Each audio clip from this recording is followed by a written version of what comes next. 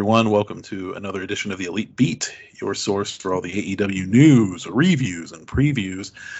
And so help me God, we are going to preview tonight because I feel like that Dynamite lineup next week is worth previewing. So don't let me forget Megan, who is with me. I'm Andy, and 115 miles to my southwest, it's Megan. Hi, I'm here to remind Andy that we do previews. Yes. Very occasionally, but we should definitely do one tonight. There's not always stuff worthy of previewing in our own defense. No, but I feel like we usually know like most of the, like we could give it a complete Rampage lineup and at least a partial Collision in next week's Dynamite lineup, depending on what they're doing. But I think we have a fairly complete Dynamite lineup for next week, which we'll get into. Yeah. We're also going to talk about the new rankings that came out last night after Dynamite aired, but we'll talk about them after we talk about Dynamite to keep things chronological. Okay. And I don't know. I'm pretty fresh off of Dynamite. I just finished it at about 8:30, and which means nothing to you listening. So for context, it's 9:10 right now. Yep. How about you? Did you watch it today? I did, and I watched it only slightly earlier than you. I started at like 5:30ish, so I was ending right around the time I finished making dinner.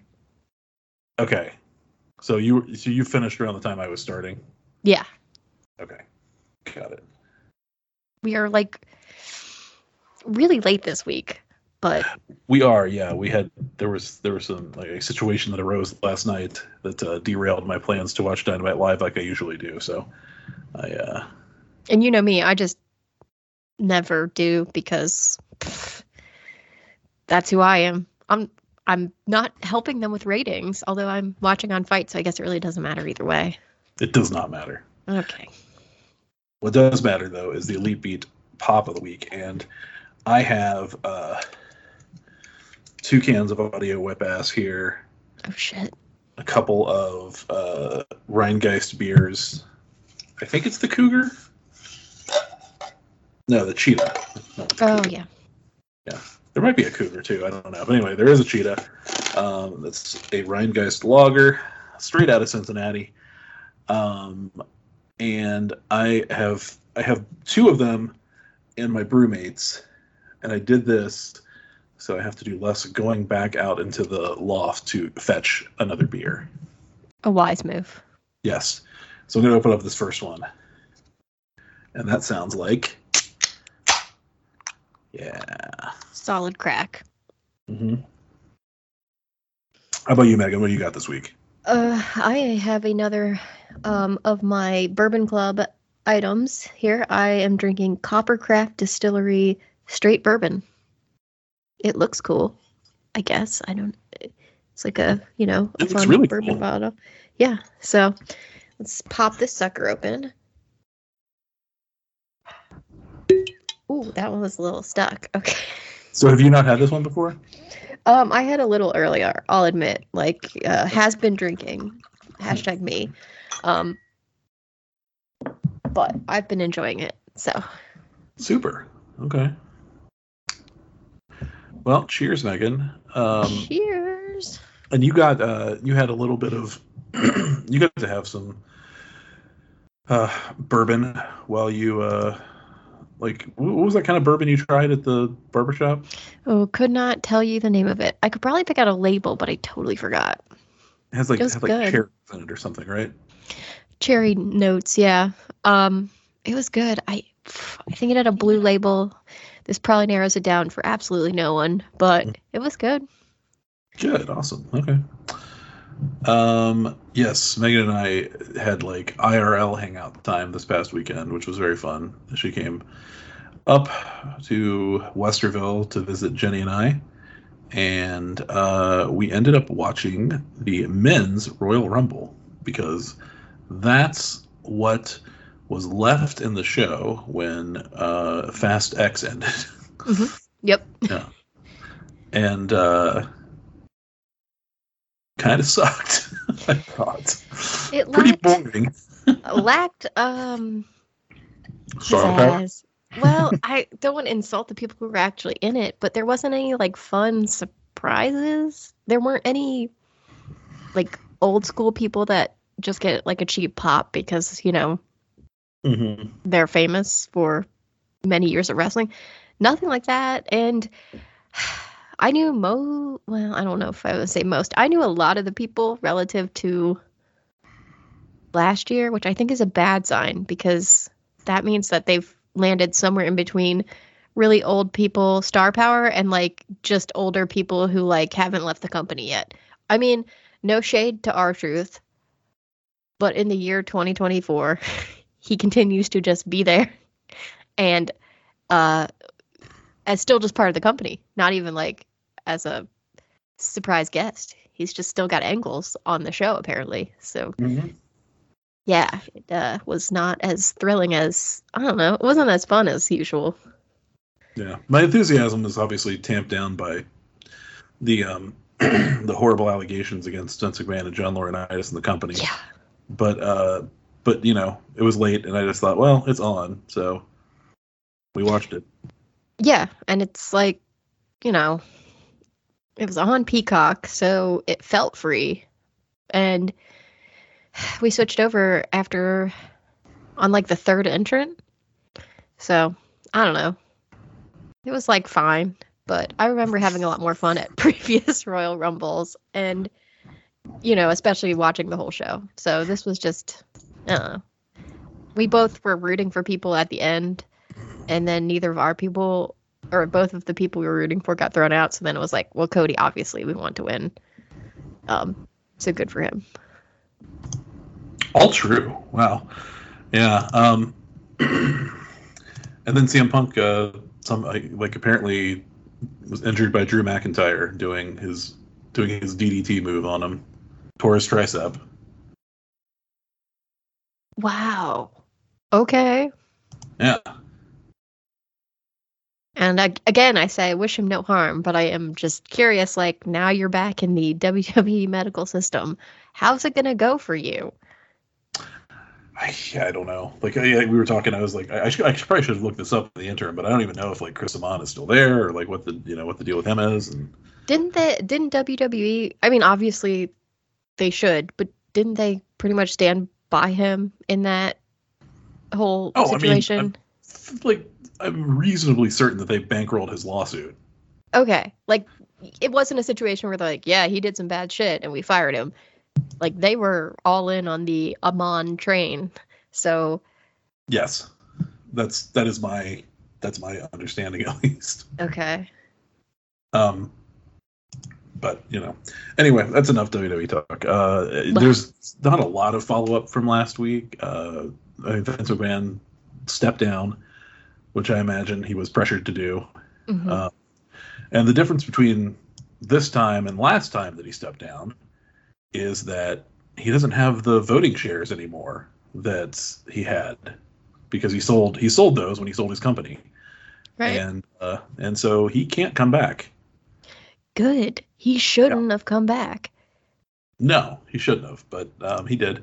And yeah. I guess the one thing that happened today is that John Laurinaitis did his lawyer put out a statement that it was the weirdest statement, Megan. It was like, oh God. It was like he denied everything that he was accused of, right? Sure, you expect that, no straight up admittance. But at the same time, it was also like, just like Miss, and I can't remember her name. Is it Carson? Something, I can't remember her name. Oh, just like the accuser, Mr. Laurinaitis was also a victim. No, why would anyone let that go to press? Like, no. So, sounds to me like Big Johnny is getting ready to roll over on Vince because he's probably looking around the room and seeing that like Vince ain't getting back in this time. So politically, it doesn't hurt him to turn on Vince at this point. Well, one, I don't buy he was a victim, while also acknowledging you can be a victim and also a victimizer, but I don't buy he was a victim. So interesting, but I would need to hear more specifics from him. But I don't completely rule it out. I just The think it's only wild. specifics. Oh no, sorry. Go ahead. I said I don't completely rule it out. I just think it's really wild that his lawyer's statement was both that like this is all false, but also just like her, Mr. Laurinaitis is also a victim. It's like, wait a minute, You can't do both. what are you saying? Yeah. If the only thing Vince was holding over his head was like your job, granted that's not great, but I would not file you under victim next to this woman who you did like participated based on her allegations. He participated. He didn't just like turn a blind eye. He participated.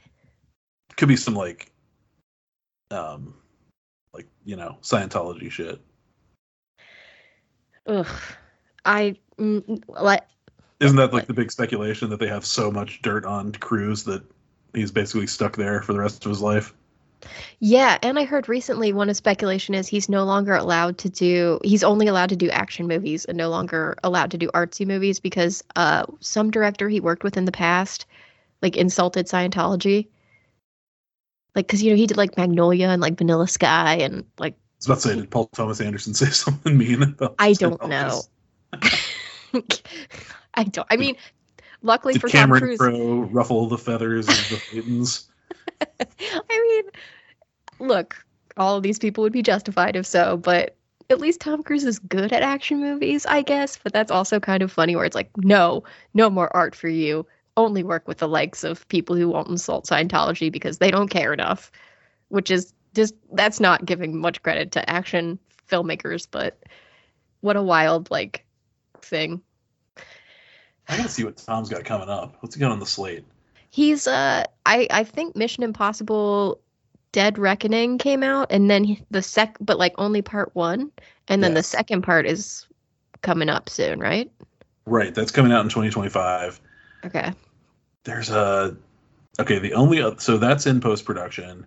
The only other 2 things on his IMDb in the upcoming section are called Untitled Tom Cruise / SpaceX Project. Oh, God. Pre-production. And then Live, Die, Repeat, and Repeat is in development. Oh, interesting. Following that up like much later, but I also heard that maybe they're also maybe doing a direct sequel to Top Gun Maverick. Already?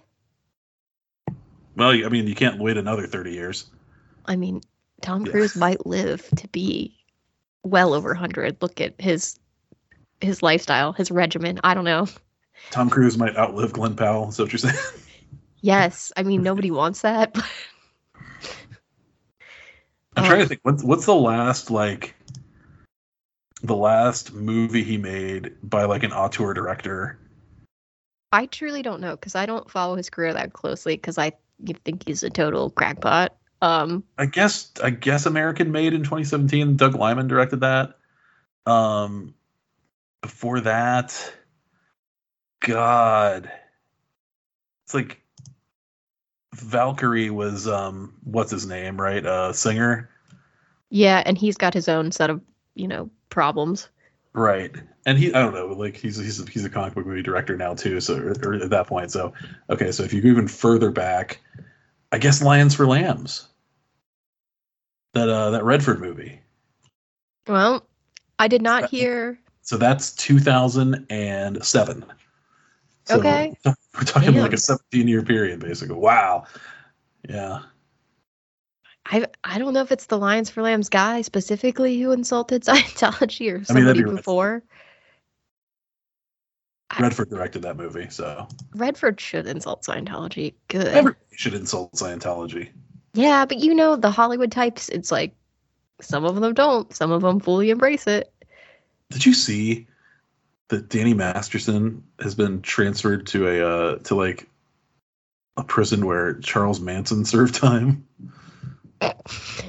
No, but who cares? This is funny to me. Is it but he's not. I mean, he's terrible, but he's not like a Manson level solitary confinement sort of tier, right? I mean, I guess, but if you think about it, like he committed more like direct crimes than Charles Manson did, right? That's true. Ugh. Well, Serves you right. Stay there. 30 years it was. Something like that, yeah. Yeah, good. Oh, that's the other big like Hollywood thing I saw today. So Quentin Tarantino is making purportedly his final film right now, or he's like casting it or whatever. It's called The Movie Critic, and it's about a movie critic in 1970s Los Angeles. And it looks like Brad Pitt is going to be the star. That seems right. Which I love. I mean, coming off of Once Upon a Time in Hollywood. When I think of like the typical movie critic, I think of Brad Pitt. I mean, isn't he also... Brad Pitt's doing a lot, right? Didn't he have the F1 thing that he's in production for? Yeah, when is that coming out? I don't know. They filmed during the races. We saw him there. Lewis Hamilton's going to be on Ferrari by the time that movie comes out. Totally. What do you think of that? I think it's bananas for all those F1 people. The crossover crowd, I'm sure we have maybe one person. But I don't know why he'd want to go to Ferrari. It seems broken. Just the, Harrison Ford answer. The money. We can do it for the money. And I guess, maybe it's just signaling he's going to be retiring soon, so might as well get the biggest paycheck possible. But I think it's going to annoy him to be on a team that's so bad at it. So the Brad Pitt movie is still on his IMDb listed as untitled Formula One racing movie and still listed as in production. It doesn't have a year attached. So, well, Quentin Tarantino, I guess, has to schedule around it because that's like Brad Pitt's passion project or whatever. Yeah, I guess. I don't know, man. He produces a lot of stuff now. Might as well. Seems like that's like most of what he's doing. Okay, actor upcoming. That's better. There's The Movie Critic. I guess that I got added today. And something that comes out this year is called Wolfs, WOLFS, starring Brad Pitt, George Clooney, Amy Ryan. That's not how you spell wolves. No. Like I needs to fix wolves. I'm gonna fix wolves. The description follows two lone wolf fixers who are assigned to the same job. Okay. So fixer like Mr. Oh, like Mr. Wolf. Yeah. Oh. Is this set in the Pulp Fiction universe or just like in a universe where Pulp Fiction exists, like ours? Probably the second one. Well, maybe the first one. I don't know. Pulp Fiction exists in such a time. It was like interesting to see how that universe might carry over. It's the guy who directed the Spider-Man Homecoming trilogy, John Watts. Oh. So I would assume it's going to be funny, too. I would hope. Yeah. I like that guy's work. All right. Didn't like John Francis Daley write those movies, and he and his writing partner? Yeah. That's why I assume it's at least part of the reason why it's so funny. He's clever. I want to believe that Wolves is just a direct reference to Mr. Wolf, but maybe that is like a term that existed before. It's possible.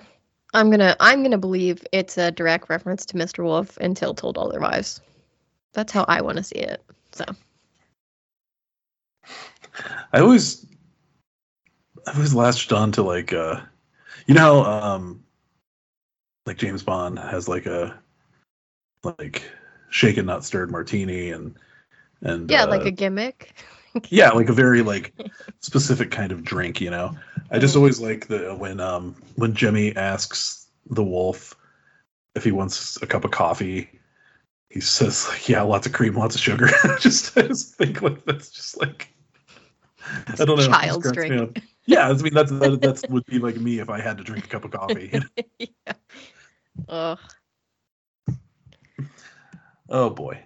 Well, we could talk Hollywood all night long, but instead, let's talk All Elite Wrestling. Yay. Um,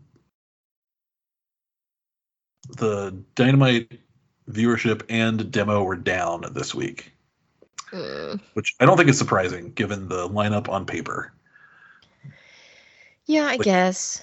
the only match that I would call any kind of marquee match would be Moxley versus Jeff Hardy, and I definitely think that there's a difference between the Jeff Hardy now versus Jeff Hardy when he first showed up like 2 years ago or however long ago it was. Especially because the last time we saw Jeff Hardy was recent and it was against Swerve and it was like fine, but also like you can see how old he is. Yeah, and they don't present him like a superstar anymore. I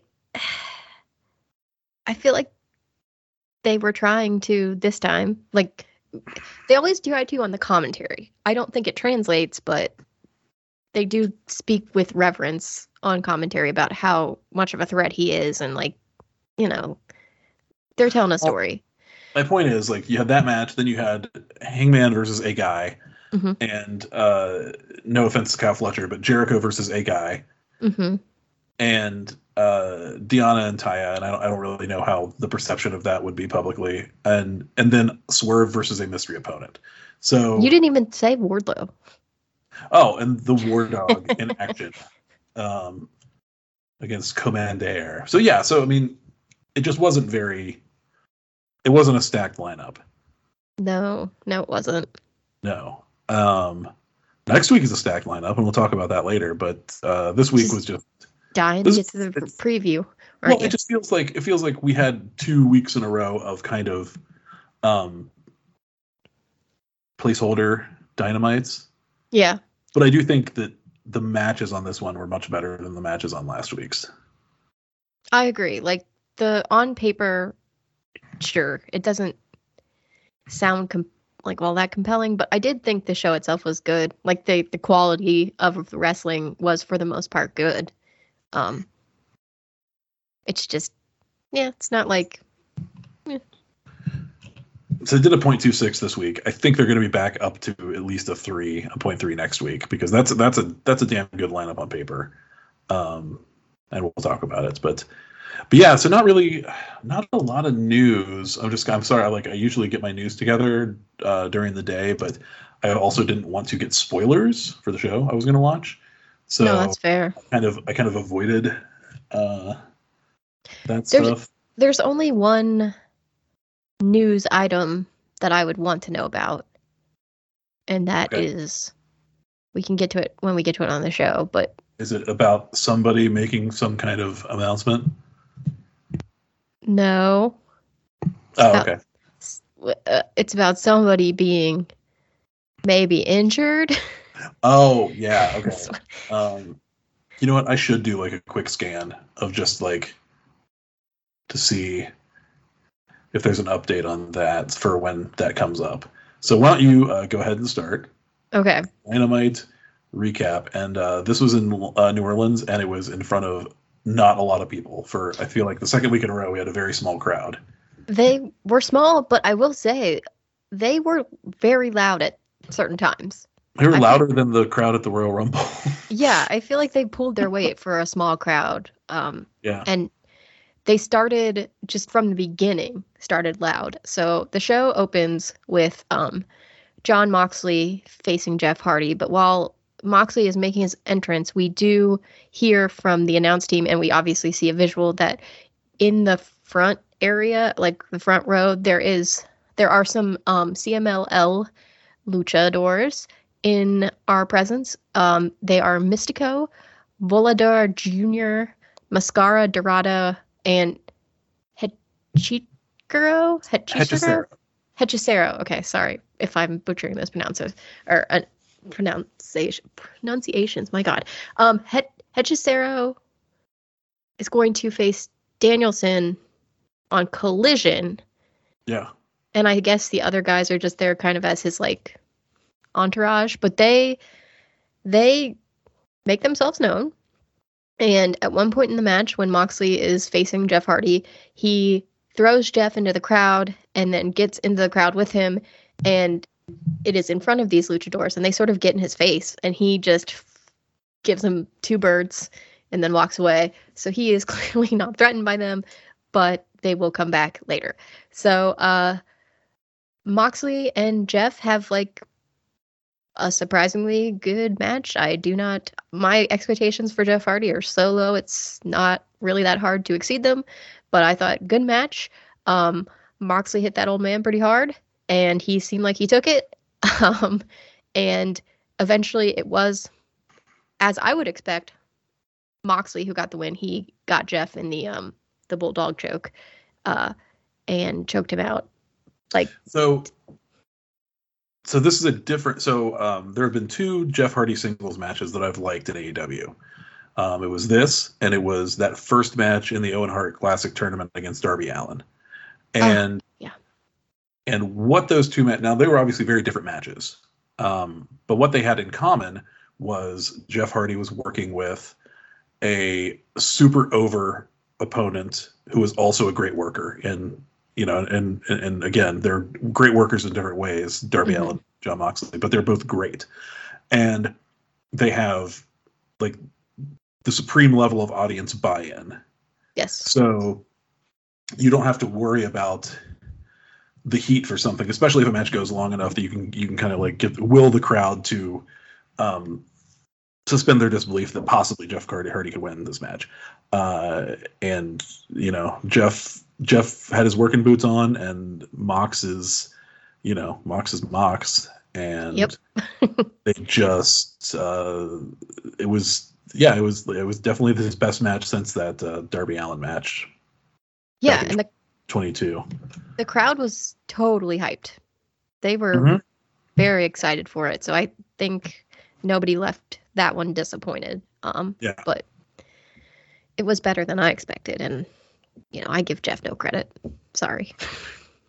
So I'm very glad that occasionally when I'm trying to speed through a show, like if I am running up against the clock, I'll skip entrances and like anything that's not physicality in a post match. I'll just go like, okay, he's walking up the ramp. I'll skip this to get to the next segment. Yeah, look mean mug in the camera. Yeah, I'm very glad I just decided I needed to watch the whole show because Jeff Hardy, he turned down a handshake, and it seemed like he's making a big meal of like this being like the Jeff Hardy, finger gun pose, like turning it into a middle finger type thing.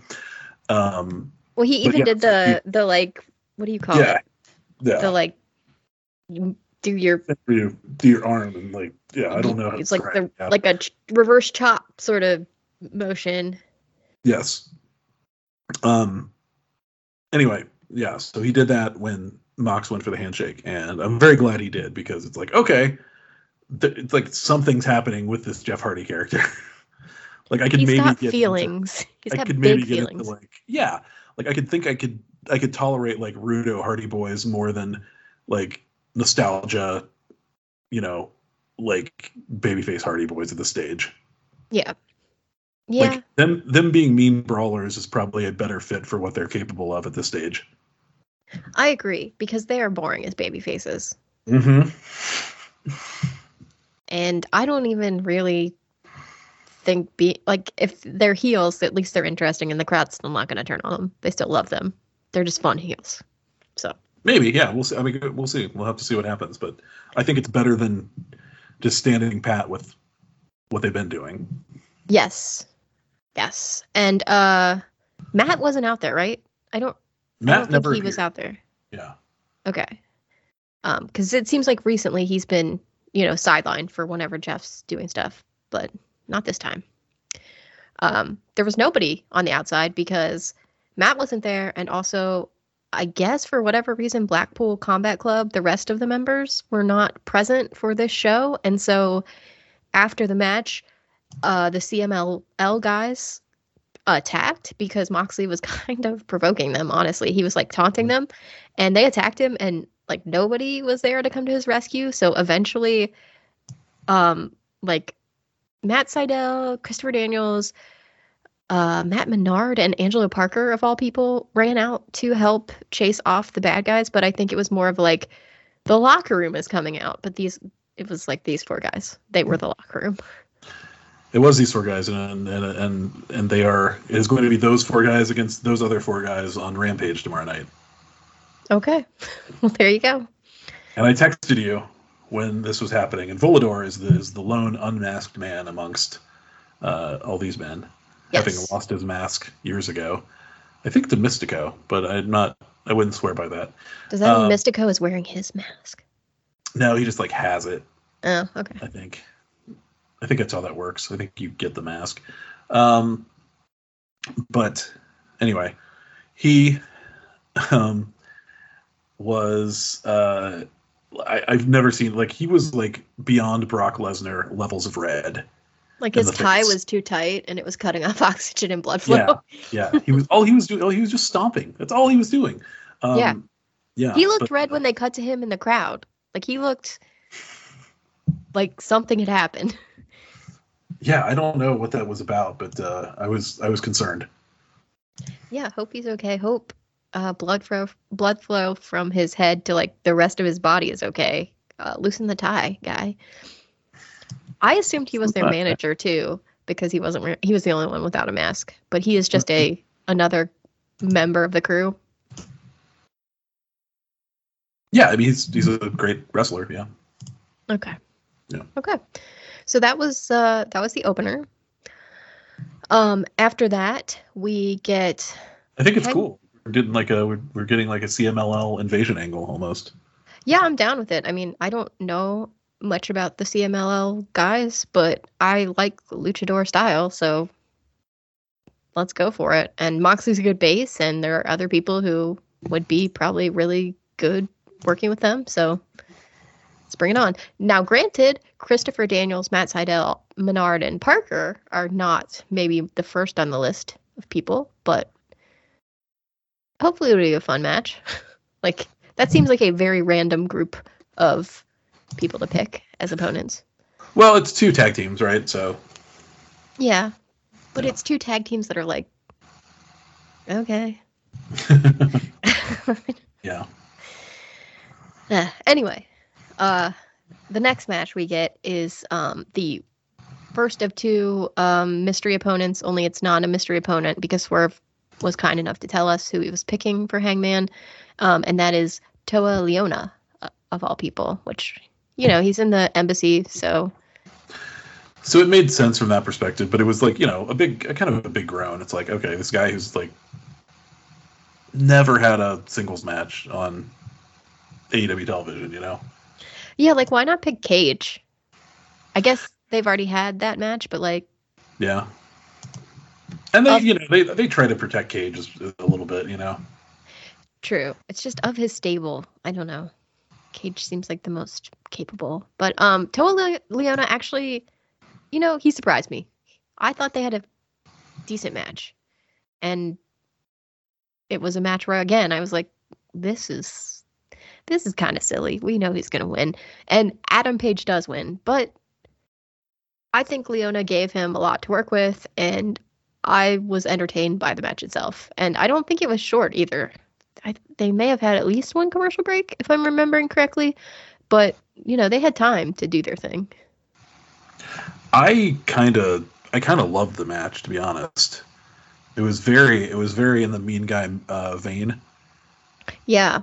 And I know that, like, you know, we should not support racial stereotypes of any kind, even in wrestling. But the one racial stereotype that I really enjoy in wrestling is that people from islands have really hard heads, and you can't hurt them that way. The Samoans are... And Tonkins. And Tonkins, yes. Yeah. I mean, he, like... He has a cement head. Yeah, Adam Page hits really hard. Yeah. And didn't he also, like, he went for, like, a dive on the outside, I think, and Adam moved? Or, like, maybe it was a moonsault, but he did something really big to the outside, and he just, like, probably should have died, and then just popped up. We did the moonsault off the apron and missed to set up Adam hitting his moonsault off the post. Yes, okay, you're right. Yeah. Maybe that wasn't as big of a thing, but it did look painful when he was just like, goodbye. It did, I think that was more of a case of he had to pop up because... He had to catch Adam. He had to catch Adam. Yeah. Adam does not look back when he does that Arihara moonsault. He's just like, no. Woo! No, I thought this match totally rocked, and it's been good, man. We're just been getting so much Hangman lately, and we just never do, for like long stretches. He's making like a grand comeback, it seems. I think Swerve, the feud with Swerve has been so good for both of them. I think so too, yeah. So, digging that.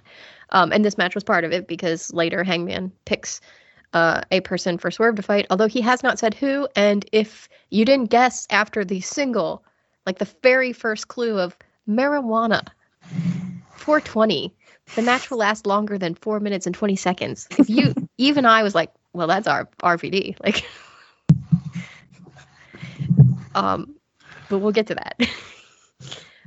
So yes, Adam wins. And it's important because, rankings are coming back. So he and Swerve are both undefeated in 2024 at this point.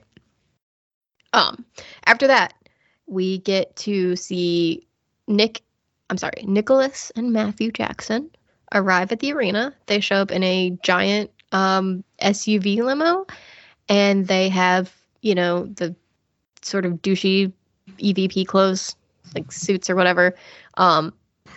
But they were like, they were getting out of their limo, and some poor showrunner came up and was like, here's the format for tonight's show, and he called them Matt and Nick, which was a huge mistake. Nick's like, I swear to God, it says on our birth certificate Nicholas and Matthew, and he said like their middle names, and Matt's was very long, and I didn't write it down, but I remember being like, wait, what? Also, it wouldn't say Jackson because that's not their name. No, it wouldn't. But he criticizes this man, and he says, you know what? I'm so tired of this. You're fined $500. And he walks away, and Matt looks at the guy, and he's like, I know my brother can be a bit of a hothead. He's just a little stressed out. And then he goes, but seriously, get that $500 to us by the end of the day. And then the poor worker guy is just like, what? So really locking in that douchey EVP character. Remember when Triple H kept fining Awesome Truth $250,000? Yes. The Miz and R-Truth must be totally broke at this point. I mean, that's why R-Truth can't stop wrestling. Like, I've got fines that I still am paying off. Oh, yeah. Well, they're going around finding people $500. I think it's a little more manageable, but still, what a dick move. So they're in the building. The next match we have of the night is one I'm hoping Andy found some news on. It is Wardlow against Commander, and Wardlow's a really good base. Commander's a little messy. I mean, he's very impressive, but messy. And I don't know what move happened that may have hurt Wardlow's knee, but near the end of the match, he started limping and looked like it was really hard. He got Commander up for like a power bomb, but he sort of stumbled backwards because he couldn't stand. So I was kind of concerned that there doesn't seem to be a storyline reason for this. So I'm worried Wardlow has legitimately hurt his knee. And prior to that, Commander did like a splash of some kind, and he flipped and he landed right on Wardlow's throat, which I think probably wasn't comfortable for Wardlow. Josh Nason has a story 22 hours ago on the AEW website. Despite some concerns following his win over Commander on AEW Dynamite, Wardlow took to social media to calm any fears about his right knee. Oh, good. Wardlow was favoring the knee at several points following a pair of drop kicks to it early on, but nothing looked to be out of the ordinary as it came off like normal selling. He even did an unassisted jump from the floor up to the apron at one point. Oh, that was cool. I remember that because Commander jumped up to the apron and was about to do a move, and then Wardlow jumped up right beside him. Scary. Yeah. At which point, which came after he was run into the ringside steps where he began trying to shake his knee loose. It wasn't until Wardlow powerbombed Commander to end the match where it appeared something was wrong as his knee slightly gave out, causing the move to look awkward. Wardlow was visibly muttering "fuck" afterward and limping, slamming his hands on the ring steps in an apparent show of frustration. He eventually went to the back with the rest of the Undisputed Kingdom with his right knee pad completely pulled down. Nearly 40 minutes after the show concluded, he took to X, to share an update. And it didn't pull that through to the story. Okay. But then we have another story. Well, just initially, I'm glad to hear that it sounds like he's okay. Okay, this says, yes, after Dynamite ended, Wardlow posted to X stating his knee is just fine. According to our own Brian Alvarez, however, Wardlow's knee might not be fine. Alvarez gave an update on Wardlow's condition during today's edition of Wrestling Observer Radio. He noted that Wardlow will be getting checked out today, and there is fear he may have sustained a torn meniscus. Wardlow says he is fine. I have been told that it's not fine, Alvarez said. I was told that he was hurt, Dave Meltzer added. What I was told was he's getting checked out tomorrow, Alvarez continued. They think it's possibly a torn meniscus, but that he dodged a bullet and it wasn't much worse. It'll probably be all right, but he is definitely is not fine. Oh, Wardlow, that sucks. Yeah. Oh, okay. Well, that's depressing. Yeah. I did really enjoy when he saw himself on the big screen before he hurt his knee and started flexing. That was great. I thought that was really funny. That needs to be part of his thing from now on. Yeah, it was so good. It's like looking in a mirror. You know what's weird? Like he's really reminded me of Jax lately. But Vanderpump Rules for listeners. Yeah, also Brock though. Not Lesnar. Brock. Brock from Sheena's husband. Yeah, because he's like big and built like. Well, obviously he's built better than Brock, but he reminds me of it's like Jax's head on Brock's body. Yeah, although didn't Brock cut his hair for the reunion, right? Yeah, and it's still cut in the season 11 finale or premiere. Okay, I think that gets him closer. Mm-hmm. But yeah, War Dog. Sad. Speaking of, man, talk about ratings. Vanderpump continuing the hot streak is not over yet. Hell no. Yeah, I don't know. Find out. I don't know how long it's going to last, but Tuesday's Vanderpump did a 0.55, and then even Watch What Happens Live after did a 0.35. Hot damn. Yeah, it's crazy. I still need to watch, but I'm so excited. And yeah. I mean, like we said. What? Thank God Dynamite's not on Tuesday. Oh, yeah. I'll save it for the plug of the week. Okay. Spoiler. Okay. I'm excited. Okay, so yes. Wardlow did win despite, his legitimate knee issue. And then after the match, his Undisputed Kingdom people, Roderick and Bennett and Taven, because Adam Cole's in a wheelchair, and also Cole was on commentary for this, looking just so in love with Wardlow. But Roderick gets in the ring and he yells at Commander because apparently he offered him a deal last Friday and Commander didn't take it, and so now he's going to pay a price. And they start to beat up poor Commander, and then Orange Cassidy and the Best Friends come out to save him, and they stare everybody down because these are the true rivals. And then Roderick Strong is just like, thanks for coming out, we'll see you later, and he and the Kingdom retreat, and that's that. Roderick's just so boring. I still think they're going to do Trent and Rocky against the Kingdom. I think that would be fun. Mm-hmm. I would enjoy that. So I could see that on 0 Hour. Yeah. For the titles, right? Though. Yeah. Okay. Yeah. I would watch that. That'd be fun. I mean, I'm gonna watch it anyway, but would like to see that. Mm-hmm. Okay. So after that, Tony Schiavone gets his own cool sit-down interview with Ricky Starks, Big Bill, Darby, and Sting. And they have decided that the match, because Ricky wants to prevent Sting from getting to Revolution, so he and Bill have decided they'll have their match early. So there is a tag team title match next week. And in this interview, as with many, apparently, there's no physicality allowed. So he starts with Ricky, and he's like, tell us about how you're feeling. And Ricky's just like, Sting, it's been a big journey for you in AEW. And I don't know if you remember, but it started with me because I was your first win in AEW.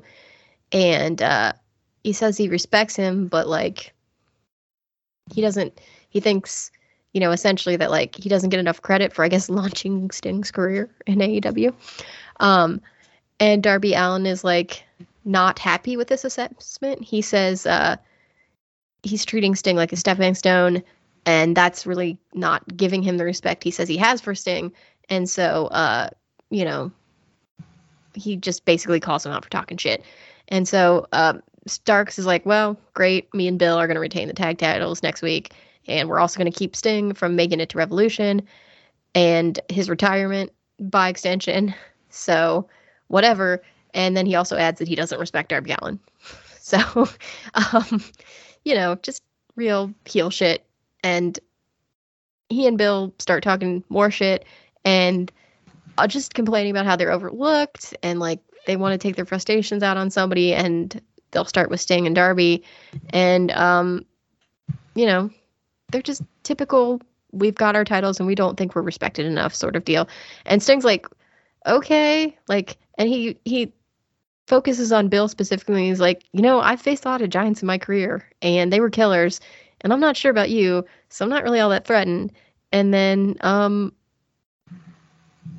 Starks is like, he takes the tact to be like, I'm going to get in your face and try to initiate physicality, trick you into physicality, but Sting stops Darby, who, is a little hothead.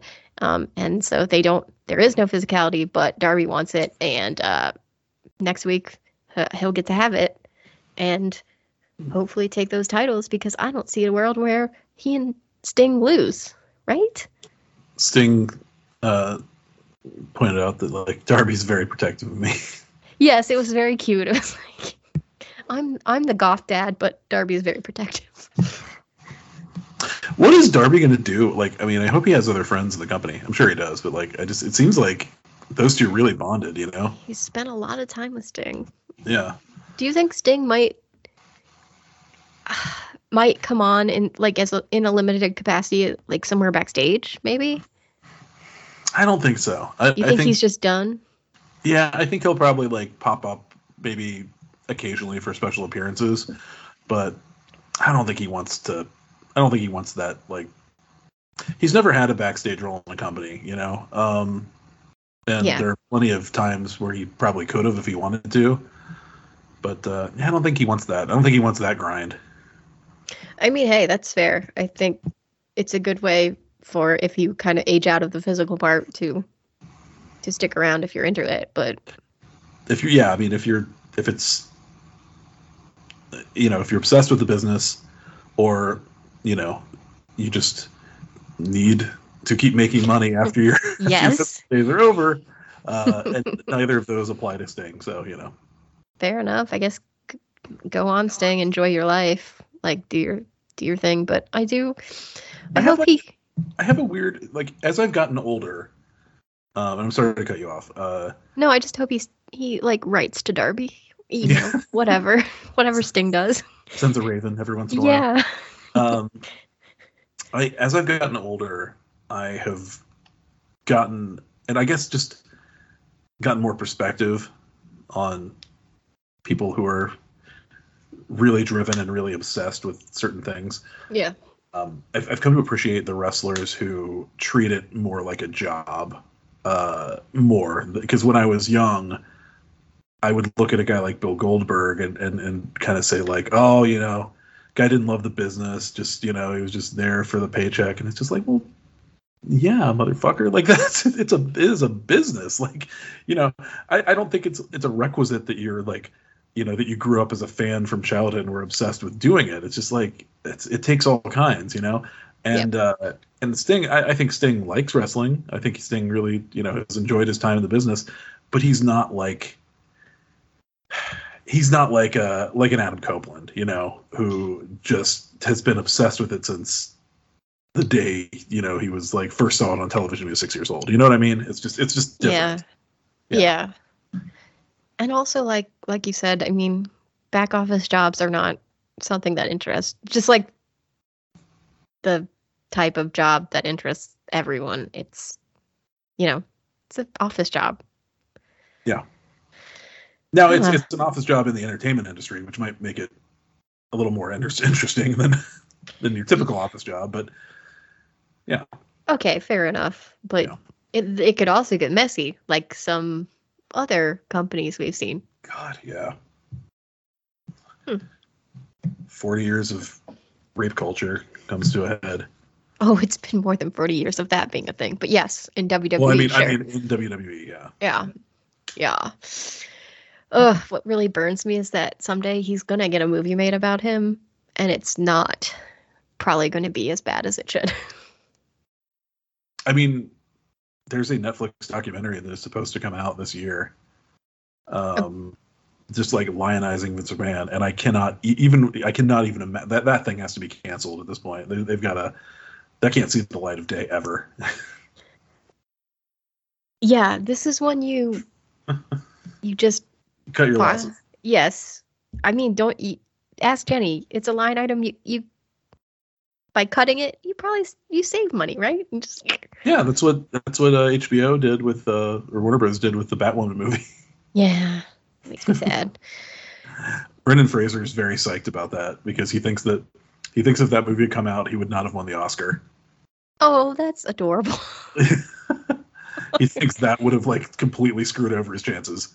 Oh, Brendan. So he was like, I was not good in it, and it was a bad movie. Oh, Brent. Okay. Well, I'm glad for him for winning the Oscar. That's fine.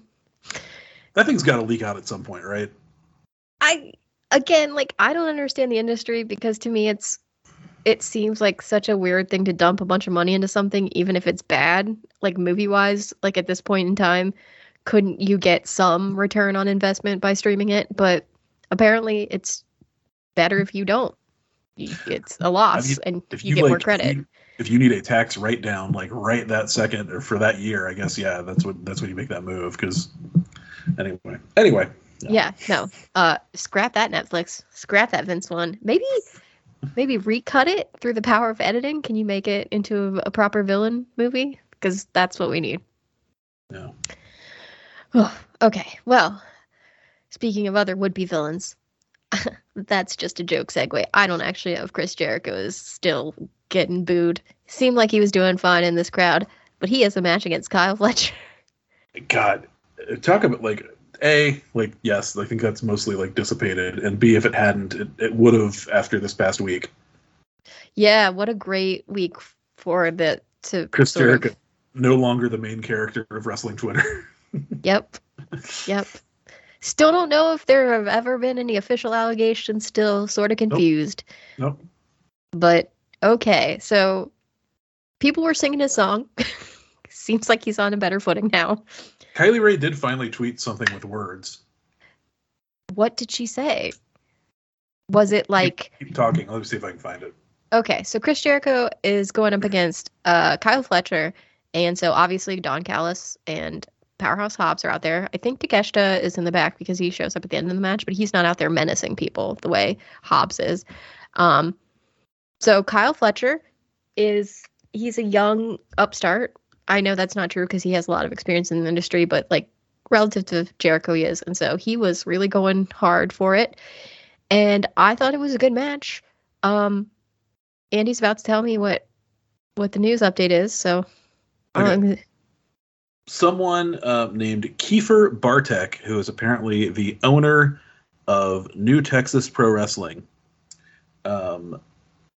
tweeted, "We all really need to do a better job protecting women in and around the wrestling business." And Kylie Rae responded, "Abuse of power is just heartbreaking, honestly." I mean, both of those things are true. I don't translate that to allegations. Yes. And I feel like I'm coming off like I'm calling her out. I'm not. She is obviously under no obligation to say anything about anything, but it's just, yeah, we're quite removed from this, and I don't think she's ever going to say anything about Chris Jericho. Yes, I also do not expect, if she doesn't want to come forward, she doesn't have to. I just, in the it's just, what does wrestling Twitter expect us to do with or feel about this situation without anything? Exactly. It's why did somebody else stir up something on her behalf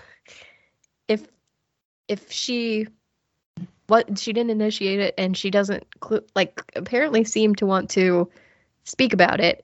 I'm like, what do you want me to feel about this? You want me to hate Jericho? I mean, do I believe he could be totally creepy?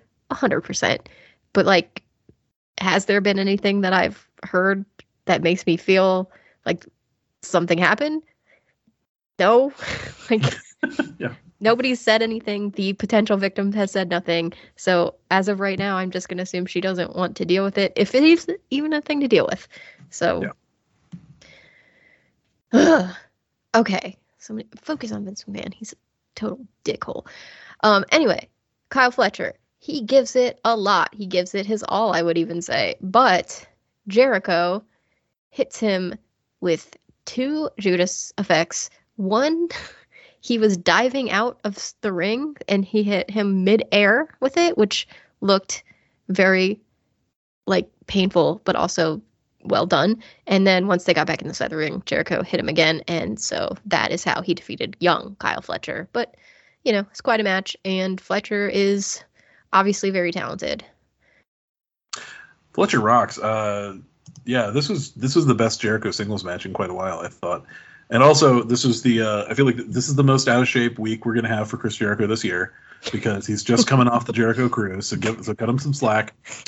He was up there on stage performing a cover of a Weekend song. Apparently, it didn't go over well. Oh no. And, I'm sure it went over well because he was on his own cruise, but it didn't get good reviews from the videos that came out.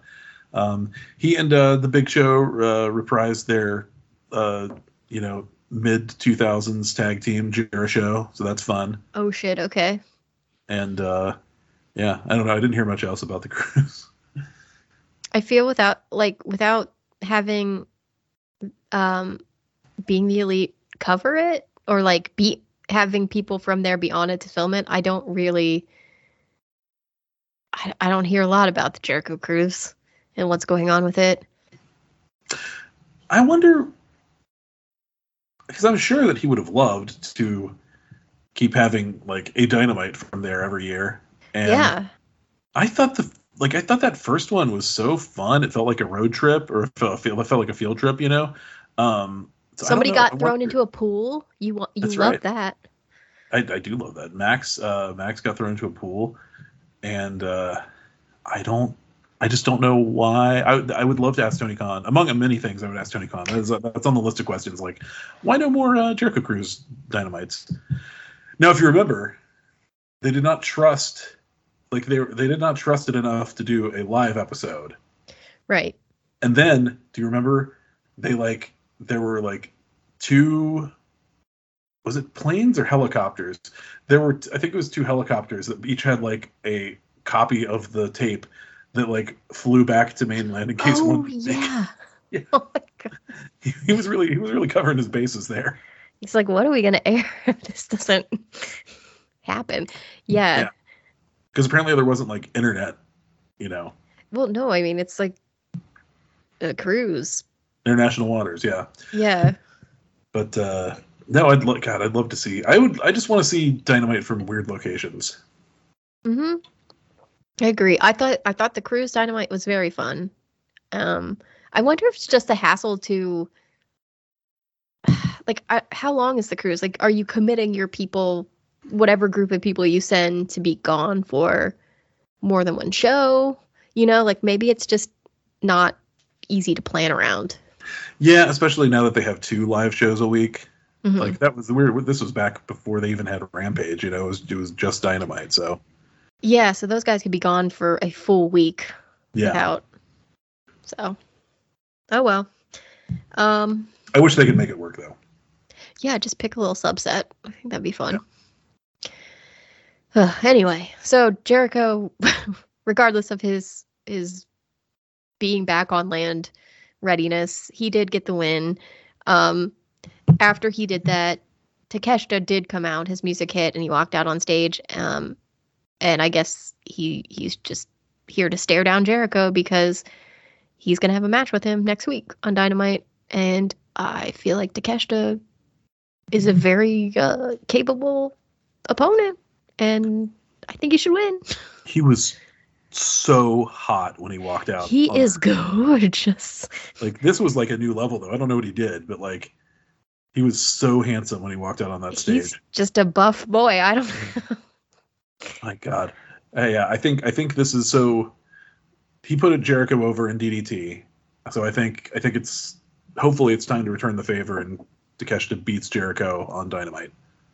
I fully cannot believe a world in which Jericho beats Takeshita clean without, any cheating of any kind at this point in time. Well, I mean, I would have thought that, but then, like I said, he won in Takeshita's home promotion, so.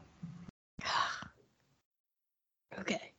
Well, hopefully next week Takeshita gets a win back, because I gotta think that's what it was for. I gotta think it was like Jericho's like, all right, you put me over here in Japan, I'll put you over in America. Yeah. Okay. Good. We'll see next week. Okay. So after that, we get that match. The match between Jericho and Fletcher was so good that I came out of it thinking like, I'm actually excited for a Chris Jericho singles match next week. That is wild. Wild energy to have, but I guess good. They accomplished what they wanted to. It's been a minute. Oh man. Okay. Yeah, he has a week to like dry up after the cruise and get going. But yeah, after that match, we get a video package for not for the women's match, but for Deonna Purrazzo and Toni Storm's relationship. Like, they used to be friends. She talks about her tattoos and how they all mean something. Yes. Yes. And she says her and Toni both have that weird duck tattoo because they got it while they were, in England or whatever. And it shows a bunch of pictures of them as friends, which I thought was really sweet. And she just basically is like, this means something specific to me. And I'm just wondering, Toni, now that you are where you are, with, everything going on with you, what does that mean to you? So I think this is the best Deonna has come off personality wise. I think she still seems pretty nervous doing live promos. Yeah. But in this environment with like this really good video behind her, I thought she came off really well. Yes. And I'm a little surprised she's so nervous about promos because she's worked major promotions before, right? I mean, she was in Impact, which promotion is at least a TV promotion, There's a crowd, right? Yeah, right. Yeah, Okay, there's an audience. Yeah, but I mean, like there is a difference knowing like you're going to be on like Access TV, which, versus TBS, Yeah, I guess fair enough. I was just a little surprised because I thought she would have been used to it. Like, she didn't strike me as somebody coming up from indies where she literally never had to talk. Right. Yeah. But I don't know. There's also like a charm to that, to be like, oh, it's so sweet that you still are like affected by this. It's good. Mm-hmm. So we will get to the women's match, but before we do, we get to hear from the Bang Bang Scissor Gang, and they I don't to do nothing. That's what I thought when I got to the end of it. I was like, did I miss something? I do feel like this is like a not uncommon practice for the Acclaimed, though. Aren't they usually hyping up like something, even if it's just as nebulous as like, we're going after belts? Like, yeah, I guess they didn't even say anything like that, like with that much direction, right? It was just well, I mean, like, not to step on it, and I won't. No, go. They did debut a new character, so I guess that was the point of the thing. That does seem to be the biggest thing that happened. Yes, they come out. It's Bullet Club Gold. It's the Acclaimed and Daddy Ass, and Max Caster is like, hey, or no, maybe Bowen's like, we're forgetting somebody. Get Cardblade. And so they go under the ring and pull out Cardblade, who we haven't seen in a really long time. And then Colton's like, I was so happy to see Cardblade. I was too. I was a little like, oh, I did miss him. But then Colton goes, nah, we fired that guy a while ago. Get the new guy. Get Juice Board. And so Austin goes and grabs Juice Board, their new standee. This is, of course, Juice, because Juice is out injured. So, we've always got to have a stand-in if you leave. So that's the new character. That's part of their group. And then Austin, do you have anything to say about Juice Board, first of all? I do. I don't know 100% that this was the first stable or group to do this, but I want to shout out the incredible influence of the BFFs. Yes, I was going to say. No, that's what I was saying. Like, I'm not sure if they were the first ones to do it, but I that's the first ones I remember doing it, and I feel like that's who I think of, because for people who don't remember, back in like 2014 NXT era, yep, when there was a stable that was led by Summer Rae. she was the star of the stable. Believe it or not. Backed up by Charlotte and Sasha Banks, who were like rookies at the time. Yes. And so they were the BFFs. They got into all kinds of mischief together. But fairly early into the run, Summer Rae got the post WrestleMania call up to be in the act with Fandango. Yep. So when there was like a cycle of tapings that for NXT that Summer Rae couldn't be at, which if you remember, like they taped like 4 shows in a row. So if you missed that taping, you were off TV for like a month. Full minimum. Month. It was wild. Yeah. But they had a Summer Rae head on a stick that they would carry around, like little to masks. represent her. Like little masks to represent her while she was gone. Yeah, that was awesome. Yeah, I love that time. Yeah, and honestly, much more manageable than just carting around a full-on life-size cardboard cutout. Because I don't know if you noticed, but Juice Board looked like it had already been through some shit. Oh yeah, Juice Board has been through the ringer. Yeah, like the arm of Juice Board is ready to fall off. Yeah, it was. It's like Jenny's around. Teddy Bear's bow tie, so it's really ready to go. Yeah. Yeah, so like maybe you gotta like reinforce Juice Board or something. Yeah. I tell you, Megan, if we ever get Patreon popular, my pitch, like, because obviously we have to do a Collision show at that point for the subscribers. Like we'd have to. We'll have to bring it back. Fans, yeah. But the other thing I want to do, I think we should do like Full Sail NXT from the beginning, week by week. If people want to pay to hear my opinion about that, I will 100% commit to doing it. At the $5 level. with like the full knowledge that like we've already done a lot of it. Yeah, but I would love yeah, to go back. Yes. To go back, do the NXT Full Sail. Also because at some point we all did drop off, so there would reach a year where it's like, this is actually all new to us. Okay, but you know what's a bummer about that? It's bad. We'd be in like pandemic era wrestling again. That's true. And they just like were in an empty building for a long time. Yeah. They didn't get the dome, or what was it called? The video Yeah, I don't think they ever got the Thunderdome, but Thunderdome. Like, yeah. But no, anyway. Yeah. No. I still have a lot of affection for Full Sail era NXT. Literally, listeners, if you want to join Patreon to hear this, and also, I guess, Collision recaps, and probably more stuff we could come up with, let us know, because like I twist my arm even a little, and I think I would be on board with that. Yeah, for real. That is a show that I am passionate about. Yeah.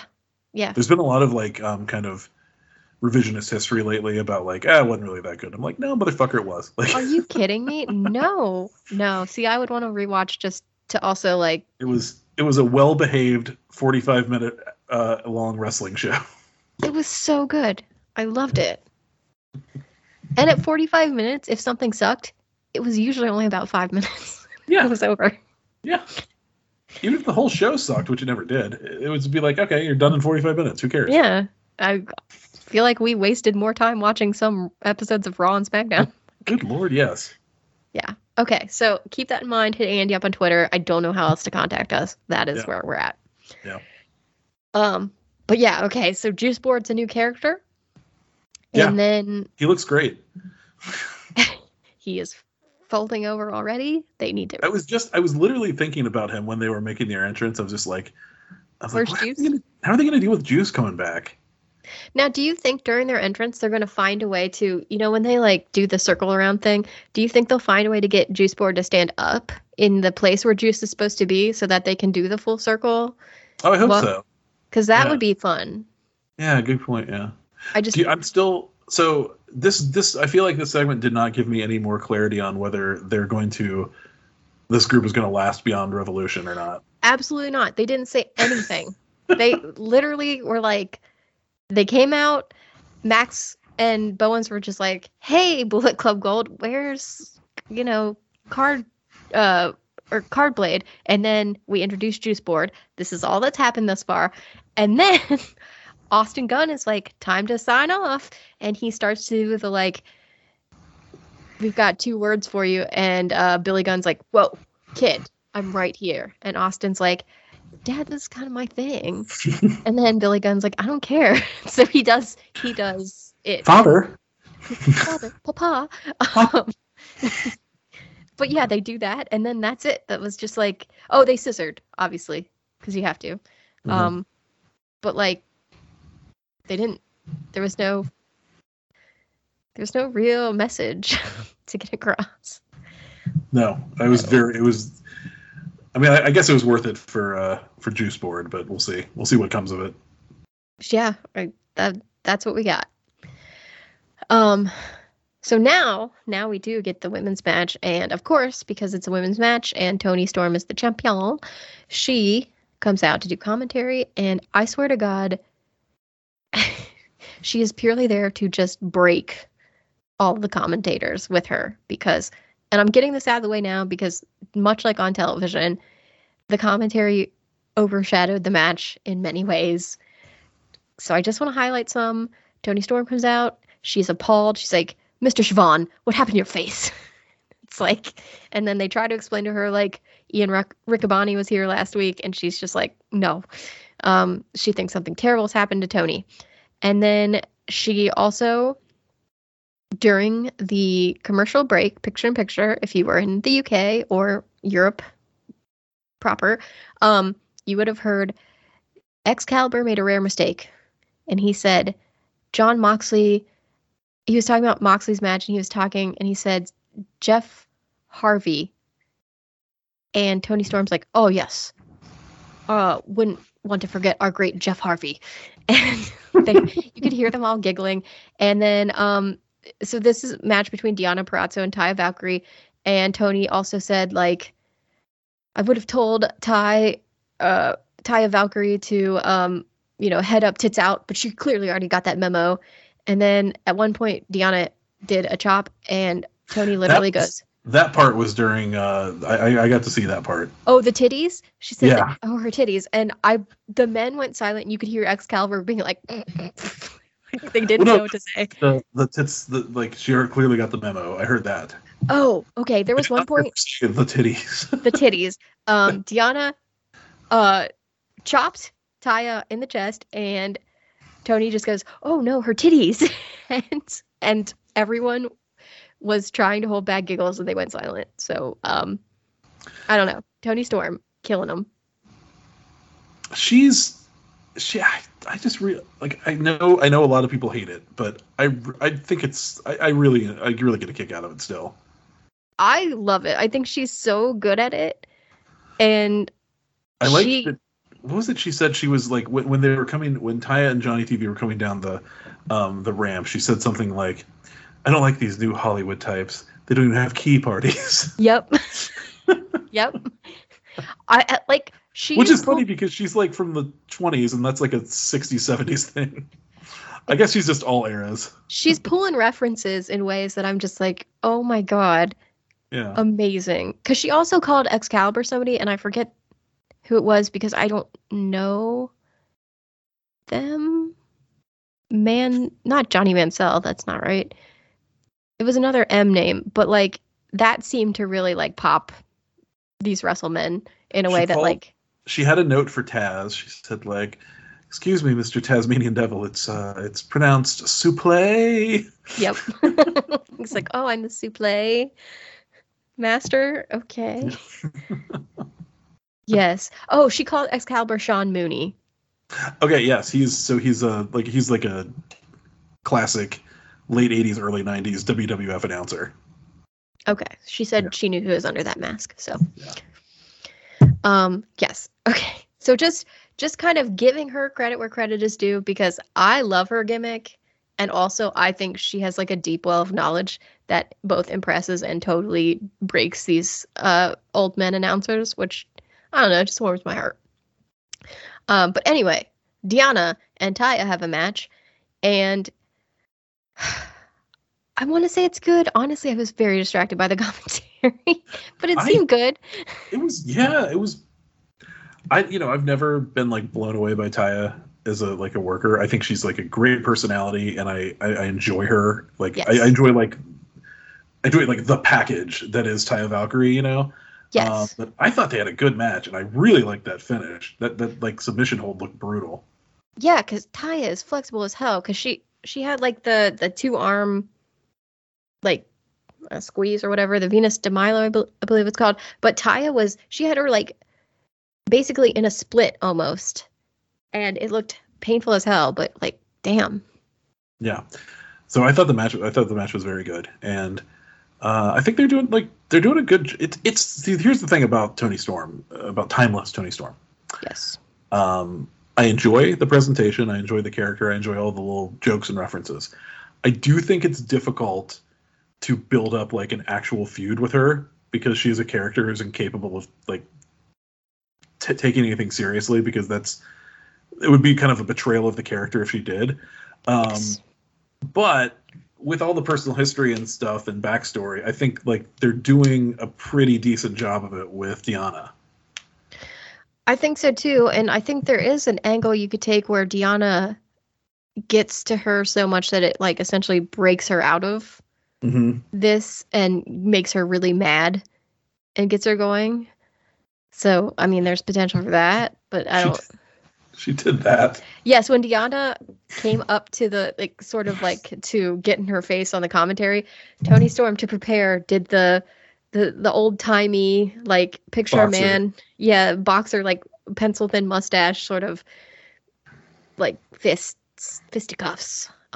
She also said, I forgot about this line, but it's wild that she was allowed to say this on TV, I guess. But she said she loved New Orleans because she was given a lovely pair of beads when she arrived, but not for her neck.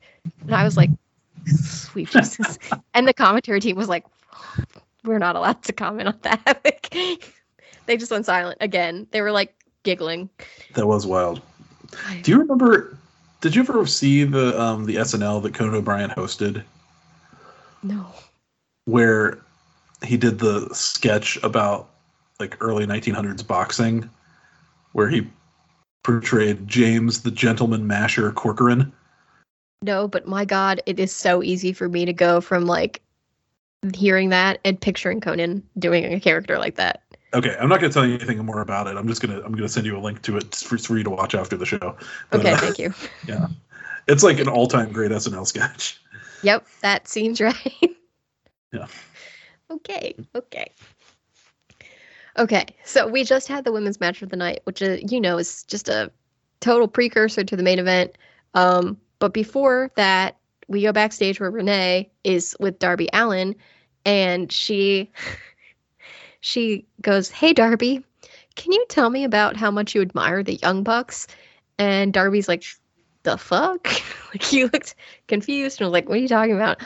And Renee just sort of like was silent, and then the Bucks walk up and they have headsets on, and they're like, "Go on, why don't you answer the question, Darby?" And Matt's like, we come in peace. We come in peace. We love you. You're young. You're hot. Like you just the way you are. And because of that, we're kind of confused about why you're allowing Sting, a 65-year-old leech, to kind of be stuck to you. But even so, he's like, why don't when Sting goes away, why don't you team up with us? So it would be the Bucks and Darby, and he's like, we could be a new hot tag or trio. And he's like, we had our goth time back in high school. We could probably go back to that. We could summon that. And Darby just looks like so not into any of what's going on. And Nick is finally like, look, we know you've been ducking us. And Darby's like, not really. Actually, all that's on my mind is this tag team championship that's coming up. And he does not have time for them. So he just takes off. He leaves. And Matt is like, well, okay, I guess we'll have to get his attention some other way. And then he turns to Renee and is just like, Renee, you've been doing a great job. You should get a raise. You're so good. And she's just like, okay. And they walk away. Okay. This concerns me. A, because like I'm pretty sure they're not doing my plan for this feud, and B, like I mean, it sounds to me like they're going to try to cost them the titles next week. Of course, and as EVPs, they have that power. Yeah. I hope they do not. I mean, in character, they seem to think they do. No, not that they do not have that power, but that I hope they do not cost them the tag titles. Because at this point, if what I wanted to happen is not going to happen, I still think Sting and Darby need to win the tag titles then. And then, yeah. And then, I guess the way it goes is they win the tag titles, and at Revolution they defend the tag titles, and the heat is that you're going to believe that the Bucks can win because it's Sting's last match. I guess that's the psychology. I guess, but at the same time, like, I wouldn't even say, like, with Big Bill and Ricky, it's, to me, in my head, I don't even calculate the titles so much as, like, they're not going to, like, defeat Darby and Sting right before Revolution, right? Even if Darby ate the tag, that would be so stupid. Like this is a non-starter. Like Sting and Darby are winning the tag titles next week. Yeah, so... But my question is, like, then... at the Revolution pay-per-view and the match against the Young Bucks is the thinking like, okay, well, we can make people believe that the Young Bucks can win because Sting's going away afterwards. And because they are the heel Young Bucks and they would cheat is what I would think. Yeah. I guess, but at the same time, like for a retirement match in AEW, there's no way in my head that Sting loses. See, yeah, that's my whole thing. Like, I don't think anybody's going to believe that Sting can lose at any point. So why not do it where they win the tag titles at Revolution, and then you get the huge celebration? Because them retaining the tag titles is not going to be as big a deal. Maybe. There's still the option of next week, the match, Ricky and Big Bill come out, and then Darby and Sting are about to come out, and the Young Bucks step in. They're like, no, we've rescheduled it. We are now the opponents. And that is possible.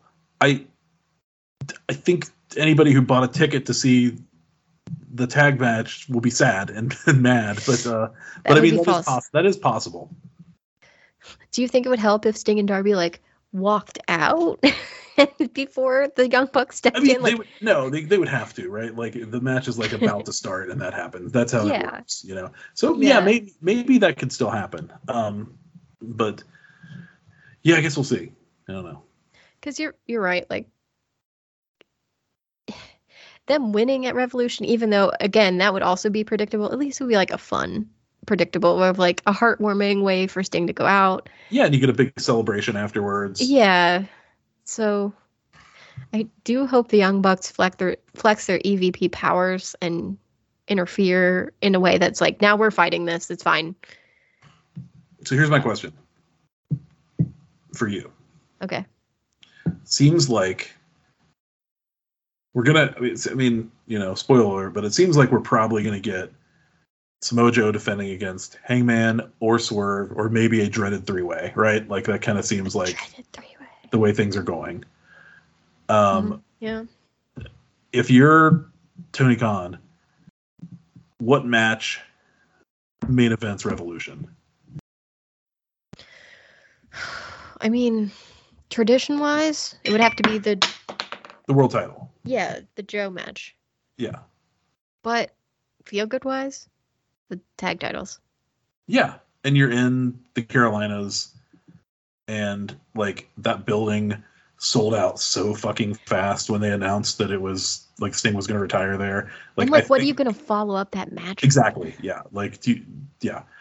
I think I would break tradition and I would do the tag title match last. Absolutely. And I think nobody would complain, honestly, if you're like, oh, it's world title first, and then nobody's gonna complain. But there is just like a weird like rigidity to, putting certain types of matches at certain places on the show, even when I think other matches should go. I still think that. I mean, it turned out fine, but I still think that at Revolution, 2020, that Bucks versus Hangman and Kenny should have main evented. Oh yeah, the emotional toll of that was crazy. Yeah. I also think that by being so rigid, I mean, you do take away from the other match that has to follow it, because I bet the main, or like the World Championship match is going to be good, and to sort of put it after something that like saps all the like emotional energy from the room is kind of, you're just like screwing over something that is good. Yeah, you're essentially guaranteed that you're gonna like fuck over at least the first 10 minutes of the main event. Yeah.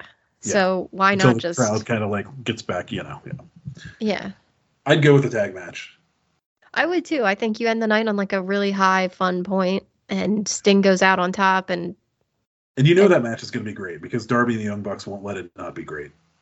Yeah. Yeah. Of course. So. And I feel like Tony Khan is smart enough to book it that way. I hope so, yeah. And buck tradition, if you will. Yeah. But we'll see. But speaking of the World Championship contention, the main event tonight is Swerve Strickland against a mystery opponent who has been hinted at just throughout the evening with marijuana references. It's RVD, guys. Surprise, surprise. 420, smoke weed every day. It is RVD, and Adam, as RVD is walking out, Adam has like a little inset promo, and he says, Swerve, it's funny because you must have not read the paperwork right, because you're allowed to pick your opponent. You could have picked my opponent, and you can pick the type of match it is. And so I'm picking a no-holds-bar match, or a hardcore match, I'm sorry. And, this is RVD's special. So as soon as the bell sounded, he just threw a chair at Swerve. And that's kind of the tone. He set the tone. So we got a hardcore match between these two. And RVD got a lot of offense on Swerve initially. Because, again, he was stunned by that chair. And then there was basically no stopping for that point. And so eventually, like, Swerve does kind of get back into this and makes his comeback, and he does ultimately win because, he needs the win. But the crowd loves this match. I thought it was a good match. The crowd demanded tables repeatedly. I believe they got some out. But yeah, like, RVD surprisingly can still go. Well, yeah, they got him out because RVD pushed Swerve off the turnbuckle through one of them. Yep. It was intense. But yeah, it was Swerve, a good match. Like for something that was never in doubt for a second, it turned into a pretty damn good match. Yes, and people were so hyped to see RVD. So like, even though you knew he was going to lose, people were happy to see him. He put on a hell of a show for them. But yes, Swerve wins because, of course, he does. And that preserves the fact that both he and Adam are currently undefeated in 2024. And Adam comes out after the match and says, even though the rankings aren't going to be released till tonight, I think we can assume that since, you and I are both undefeated, we're probably going to be the ones up for the option to fight Samoa Joe for that world title. And he says, I'm going to be the next world champion. And Strickland is like, okay. And he sort of laughs at him. And then he points out, like, I've beaten you twice and I have nothing left to prove to you. But since you want another match so badly, because they want to break that whole ratings or rankings tie, he says, fine, I'll give you that. I'll let you have another match. And Adam's like, okay, well, the last 2 times you won, you needed help from the local embassy, so this time it's just gonna be us. And Swerve's like, well, after I win, I'm gonna go on to go after that world championship. And that's how the show ends, because then as we're going off air, I believe Excalibur says, like, Tony Khan has made it official. Next week we get that tiebreaker match, Strickland versus Paige. It's the 3rd time they're meeting, the rubber match, and whoever wins. Not the rubber match. Is that the second one? Third? No, it's a 3rd match, but there's no rubber because Swerve won both of the first 2 matches. Oh, you're right. Okay. For some reason, I'm like, the 3rd one's just a rubber match. It's fine. No, so they're gonna, but it will upset the rankings because they're tied. Didn't Jenny, like, come at us with, like, the last time rubber match came up, didn't she come at us with some, like, fucking Regency facts? Like, isn't it from, like, cribbage or whist or something like that? Some card game, yes. Yeah. Yeah, she, like, had it in her back pocket. I'm just like, what are you talking about? How did you know this was gonna come up? Yeah. But yeah, so that's how we're big announcement for Tony Khan. But a real big announcement, or did just you hear like that, or did you not hear that? I don't think I heard it. I think I was paying attention to the Swerve stuff. It was described as a big announcement. I don't trust that wording. I don't know what that means. I don't think Tony has set me up to correctly understand what that means. So sure. I am cautious with how much energy I'm going to put into thinking about it. Look, I don't blame you. Is there any chatter on the X or the wrestling forums about what this might be? Well, yeah. I mean, there are two big free agents out there right now: Mercedes Moné and Kazuchika Okada. And, I feel like both would fit the big announcement bill, right? Mm-hmm. So, I mean, those are the 2 things that are being talked about. Okay, I would be happy with either of those being it. If I hear about tickets to, like, All In, I'm not going to consider that a big announcement. Now, so there is the possibility that the other thing that I've seen speculated is Mercedes adjacent, but it would be that Dynamite in March. There's like a 1 March date that they haven't announced yet, I think, and it's going to be in the TD Garden in Boston, which would make one think that, like, Mercedes, but I think it'd be better if they just said, we got Mercedes and she's going to debut at this date or whatever, Yeah, sell some tickets, just like be clear. Yeah. Okay, I will be cautiously optimistic. I will be pissed if it's something stupid. Yeah, I mean, I don't blame you. So, what is coming up on Dynamite? Because you were really excited about previewing, I'm sorry, what that show is. You were hyped about the matches. Yes, indeed, I was. In addition to the big announcement, obviously. So we got the big announcement. We've got World Tag Team title match with the Darpster and the boy he's really protective of, Sting. Yeah. Sting and Darby versus Big Bill and Ricky Starks. We've got Swerve versus Hangman, with presumably number 1 contender status on the line. We got Chris Jericho versus Konosuke Takeshita. And in a 6-man trios match, Jon Moxley, Bryan Danielson, and Claudio Castagnoli versus Mystico, Volador Jr., and Hechicero. Okay, so I just totally... Wait, was the 4-on-4... The 4-on-4 is for Rampage. Okay. Danielson versus Hechicero is for Collision, and this trios is for Dynamite. Okay, cool. I'm excited to see Mystico again. Yeah. And apparently, I read, so I've never seen Hechicero wrestle, but apparently he's very, very technical, like in a Zack Sabre Jr. type way. Ooh, interesting. Minus the the really performative leftist politics. How dare you? How dare you? If I need anything in my wrestling, it's leftist politics, okay? But you need performative leftist politics, or do you need real leftist politics? Real ones.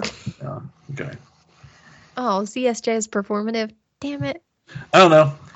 I just know that he talks a big game, and then he got real quiet around speaking out when some of his buddies were accused of things. Sir. Yeah.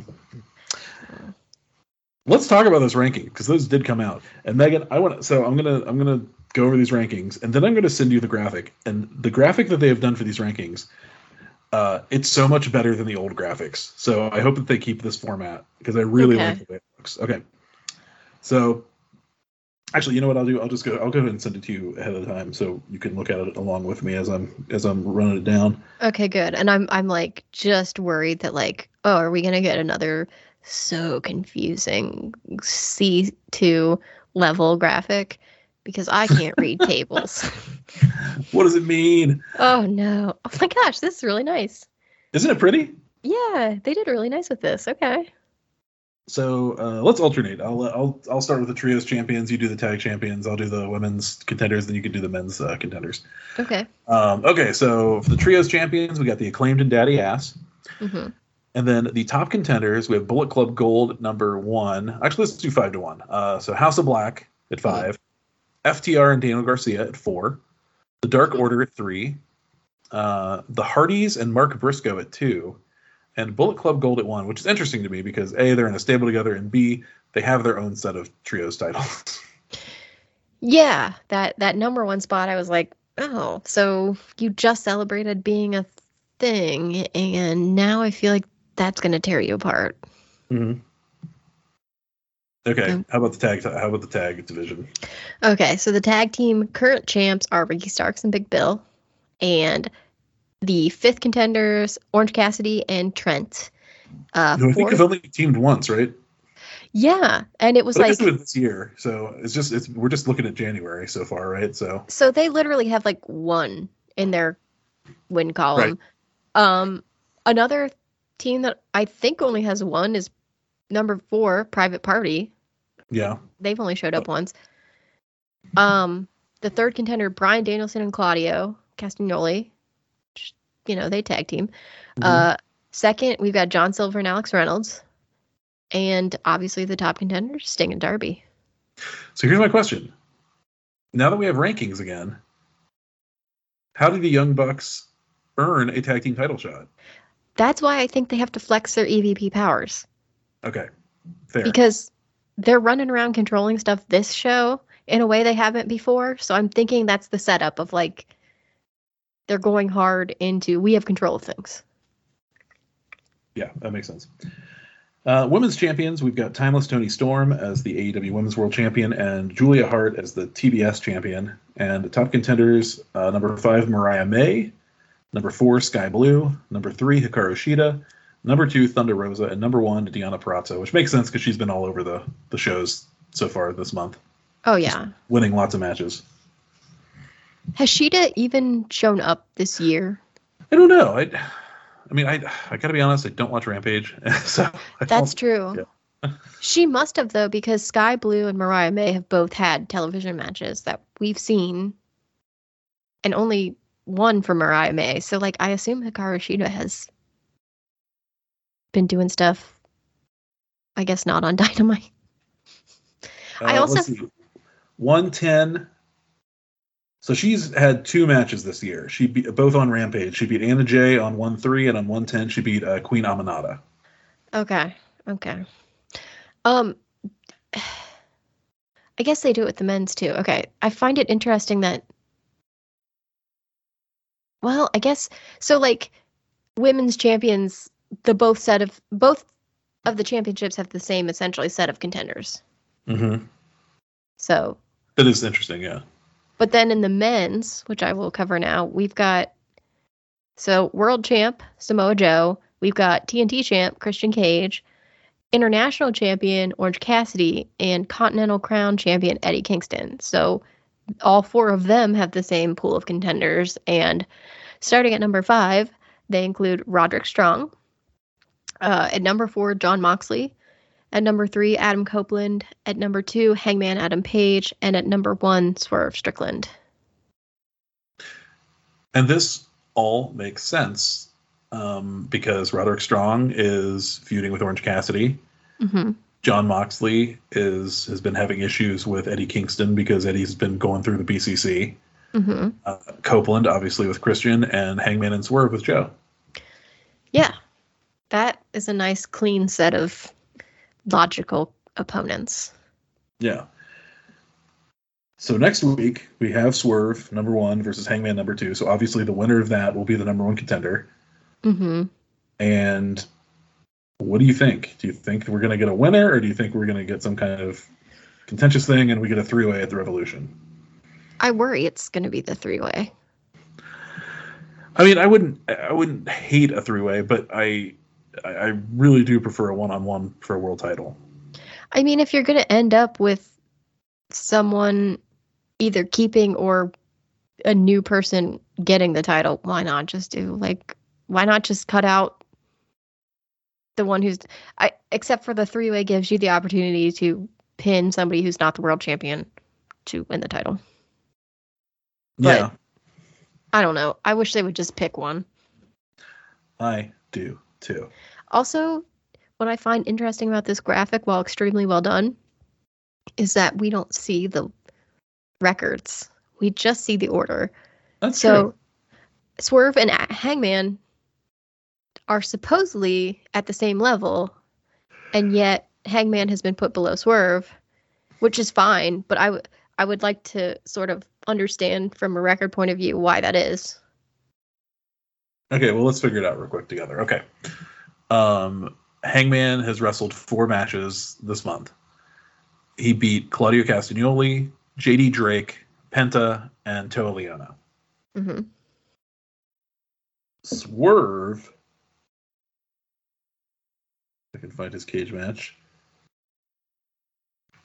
has wrestled 6 matches this month. Okay. Sorry, 7 matches this month.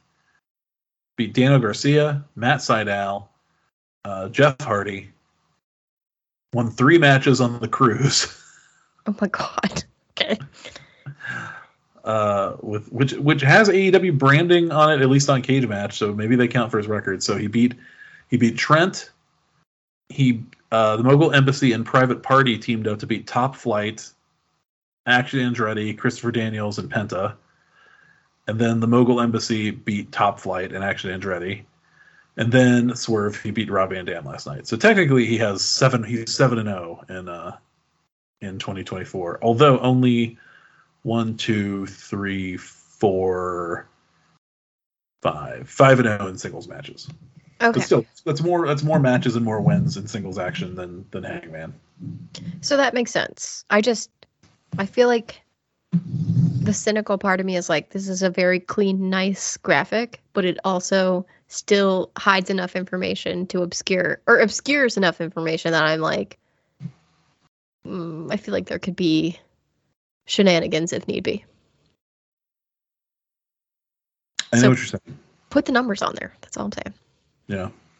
But other than that, very pro this. How often do you think they're going to update it? Because this is marked January 31st, 2024. So I bet that for a while at least they'll come out every Wednesday night. Okay. Yeah. I want to keep them honest, even though I have no power to do that. Yeah. I hear you.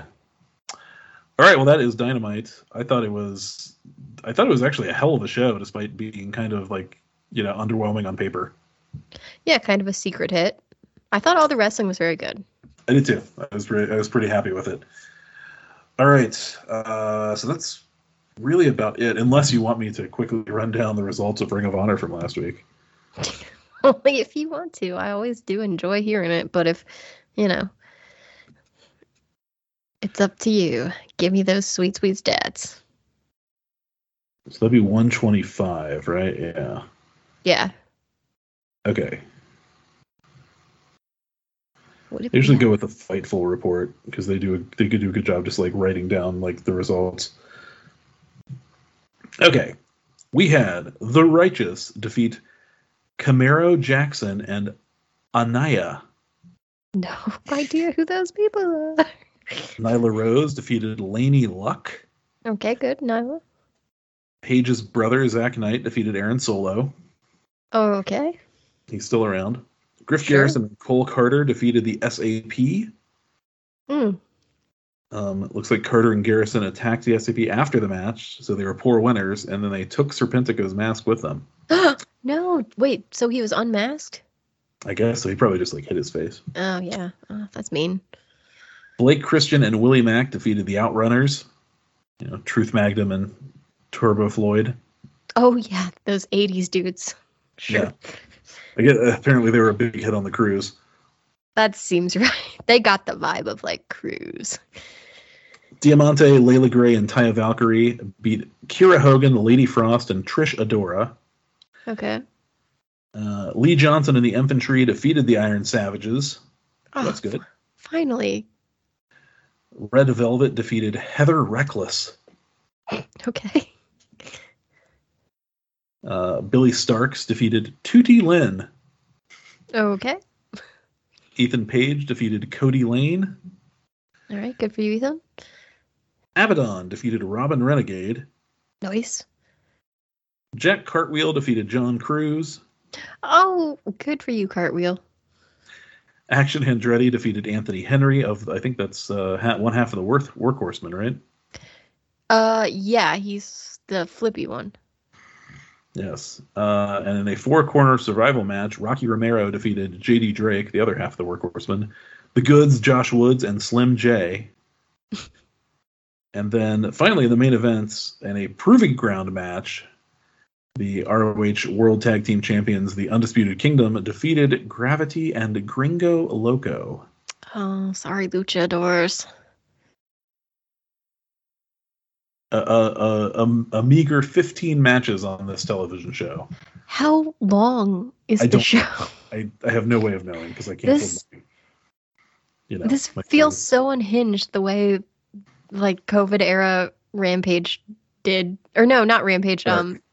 Dark. It's New Dark essentially. It's dark with belts. Yeah,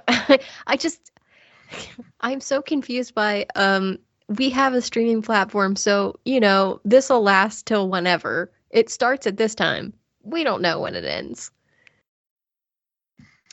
Did you know that Scott Patterson is selling coffee now? No. Yeah. I mean, is it like Luke's brand? Yeah, it's like from the Warner Brothers. You can buy it from the Warner Brothers shop. It's Gilmore Girls co-branded, and this is what his coffee is called. Scott Patterson's coffee, Scotty P's Big Mug Coffee. Oh my god! I mean, I want to try it. Don't get me wrong. Megan, did you know? Like I don't know. I'm sure you've perused the Warner Brothers store looking for supernatural gewgaws before, but they've got like a lot of Luke's merch on the WB store. WB store. I've actually never visited. This is wild to me. Okay, W shop. Is this your plug of the week? No, certainly not. Are you sure you don't want to plug Luke's coffee? I'm not a coffee drinker and I've never drank it, so it would be disingenuous for me to plug it. But I'm sure it's delicious. I mean, I would try it for sure. depending on how much is it. I don't know. I left the page. Okay, you don't have to go back. I anticipate it being overpriced. Oh, I'm sure. They got to have a Supernatural store, right? Yeah, there's a Supernatural section. Megan, you can get a Sam Winchester. You can get your own card blade Sam Winchester. Look, I don't need extra huge life-size cardboard things that will no doubt scare me in the middle of the night when I wake up and I'm like, wow, why? But I guess it's good to know that's an option. Thanks. Yeah, man, they got all kinds of shit here. Wow. All of it is so expensive. WB shop. Does a t-shirt need to be $25? Well, maybe check it out Black Friday, see what's going on. I know you love a Black Friday deal, and I respect that. A Black Friday deal. You do love a Black Friday deal. It's just, damn, when you shop from WB directly, it is marked up. Yeah. Did you guys ever have a like at the what was your mall called? What was like the big indoor mall in your area? Tri-County? Yeah, Tri-County. I mean, it's still around. Did you have a Warner Brothers store back in the day? I don't think so. We had a Warner Brothers store at the downtown Columbus City Center Mall, and it was so cool. I went there every time we went to the mall, which felt like fairly often when I was a little kid, but it probably wasn't that often, but it felt like no. I think the mall used to be like a major option for shopping. I remember going to the mall with my mom for like clothes, pretty much anything besides groceries. And now it's like, nah, we just order off Amazon. The day before I started 6th grade, I was so scared. I was so scared to start middle school. Oh.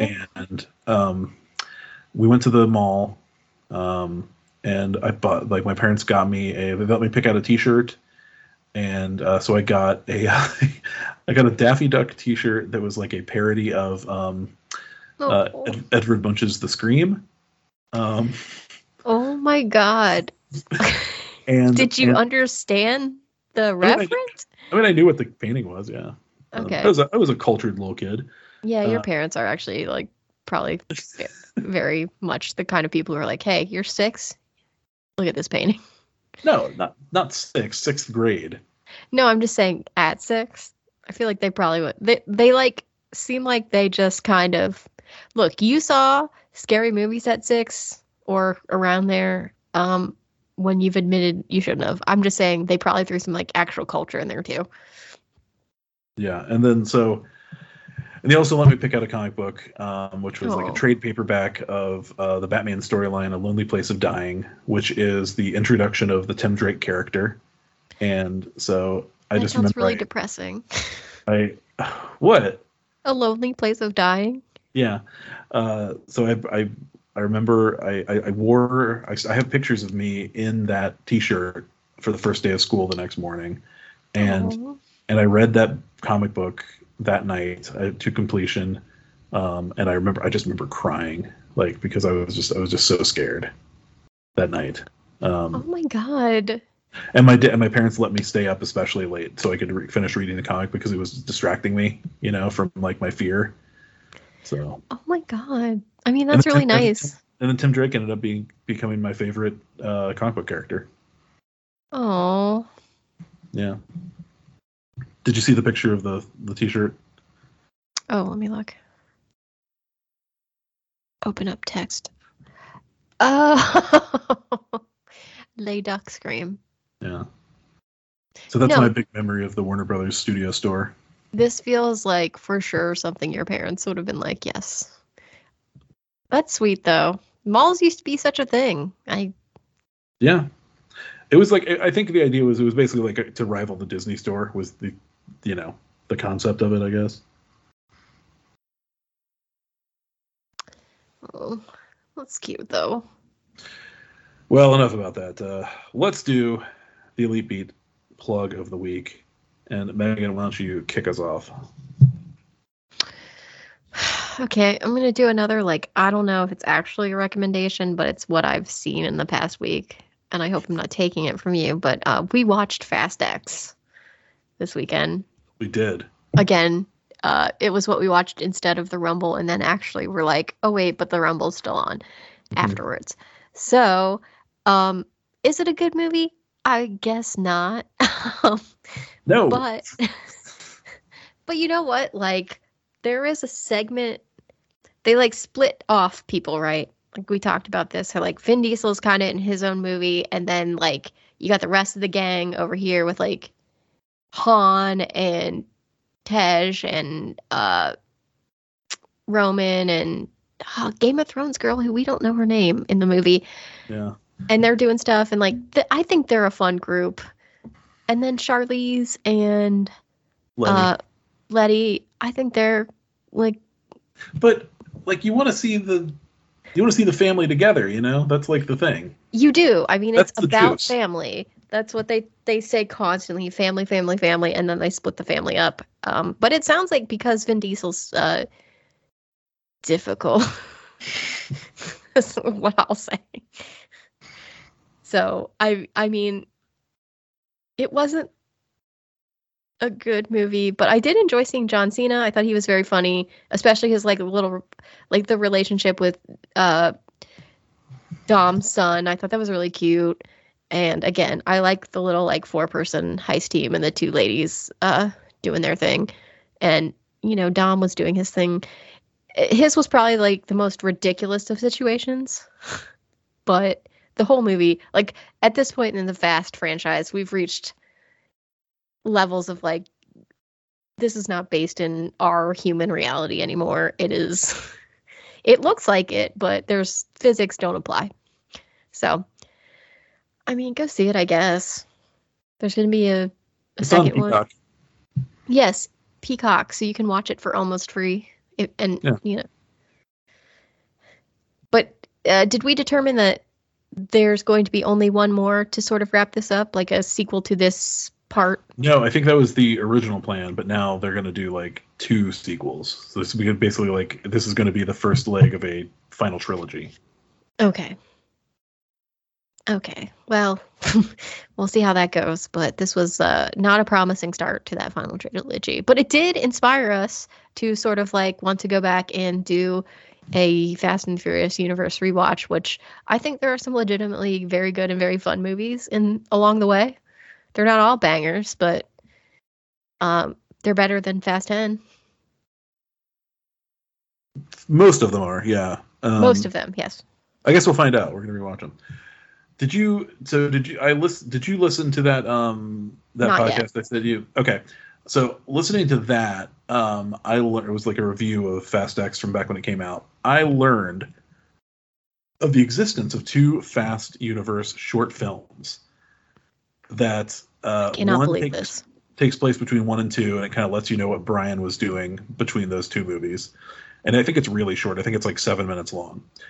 And then there is another one that takes place in the lead up to the 4th one, which was the return of like all the cast after nobody was in Tokyo Drift except for Vin at the very end in a cameo. Right. And it is a Dom and Letty story that Vin Diesel directed and is like 32 minutes long. So, now, did they say like where were these made? Like, was the Dom and Letty story made right after 3, or was this like a sort of a I think it was like made like around the same time they were filming 4, I think. Okay, so it's like it's not so far removed. And was the no. It's like it was meant to be like a piece with Fast and Furious 4. Okay, I didn't know if it was like supposed to be like, hey, we're trying to like kind of shore up some details and like maybe fill in some holes. Right. Upon looking back at the lore. But okay, so was the 1 to 2, was that also filmed like around 2? I'm less clear on that one, but okay. But probably, I don't know. Yeah. Okay. But no, I want to watch both of those because I've never seen either of those before. Are they available? I think I feel like, so you have most of the movies digitally, right? Like 1 through feel like one of the codes didn't work for some reason or something, right? Yeah, I think I have 1 through 5 or 6. Okay, well that should do it. I think on Movies Anywhere, I think they're in. I think the one is in the special features for Too Fast, Too Furious, Okay. and the other is in the special features for the Fast and the Furious. Or Fast and Furious as it's called. I'm not 100% sure, but I think there is a way for us to watch these. Okay, I'm excited. Me too. So yeah, so good plug. I still, it's, if you're into the franchise, obviously you're gonna watch that movie. You probably already saw it, but yeah. Honestly, I like. It's one of those movies where I'm like, I know it's not good, but also like, I had an okay time. Like it didn't offend me, and also like it wasn't bad funny so much as like, I know this isn't high quality, but I'm here. They went to space in the last movie, so like, what are we doing? Yeah. Okay, I have confirmed Los Bandoleros is on the special features list, or the extras list on Movies Anywhere. Okay. For Fast and Furious, and let me look at Too Fast, Too Furious real quick and just see if. I mean, hopefully, because I can't. How did you find these things? Like, how did you find out they were things? Because, like I said, I was listening to Griffin Newman on. Oh, you're right. You're right. Sorry. Yeah. I just it's so weird. It reminds me of all those little like Marvel, like one shots that they would stick on the various Blu-rays. But I liked those. I did too. But if you didn't like buy the Blu-ray, you didn't. I don't know. Like you never heard about them. Right, but like they weren't essential. It was kind of like they were like kind of almost like Easter eggs. It's like nice to have them, but they weren't that important to the plot of anything. Yeah, I guess that's true. Okay, it is not on Too Fast, Too Furious special features, so I'll see if I can find it on. Maybe it's on YouTube or something like that. I'll try to figure that out. Oh, I believe in YouTube. That seems like a place for this kind of stuff. So yeah, so that's Fast X. You can watch it on Peacock. Yeah. For me, I would like to plug something you can also watch on Peacock the next day after it airs, Vanderpump Rules, because Vanderpump Rules is back, baby, for season 11. All those crazy kids, now like all near or at 40 years old, are back, and the first episode was fun, and it's gonna be interesting. And the new spinoff, The Valley, starts here in a couple months, and I think it's gonna have like a lot of Vanderpump crossover. What? I have not heard about this thing. What is The Valley? This is Jackson Brittany and Kristen Doty and oh my God, some other like couples that are like the theme is like they're all these like immature people are like learning to be adults now or whatever. Oh my God. At 40, like, congrats, you're a little behind. Yeah. But hey, you know what? Good for Brittany.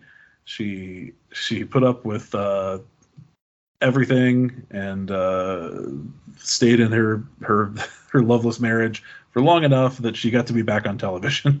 She really wanted to be on TV. She did, yeah, and she made her dream come true twice. So yeah, that will kick off here pretty soon. But also, so I have to recommend to you.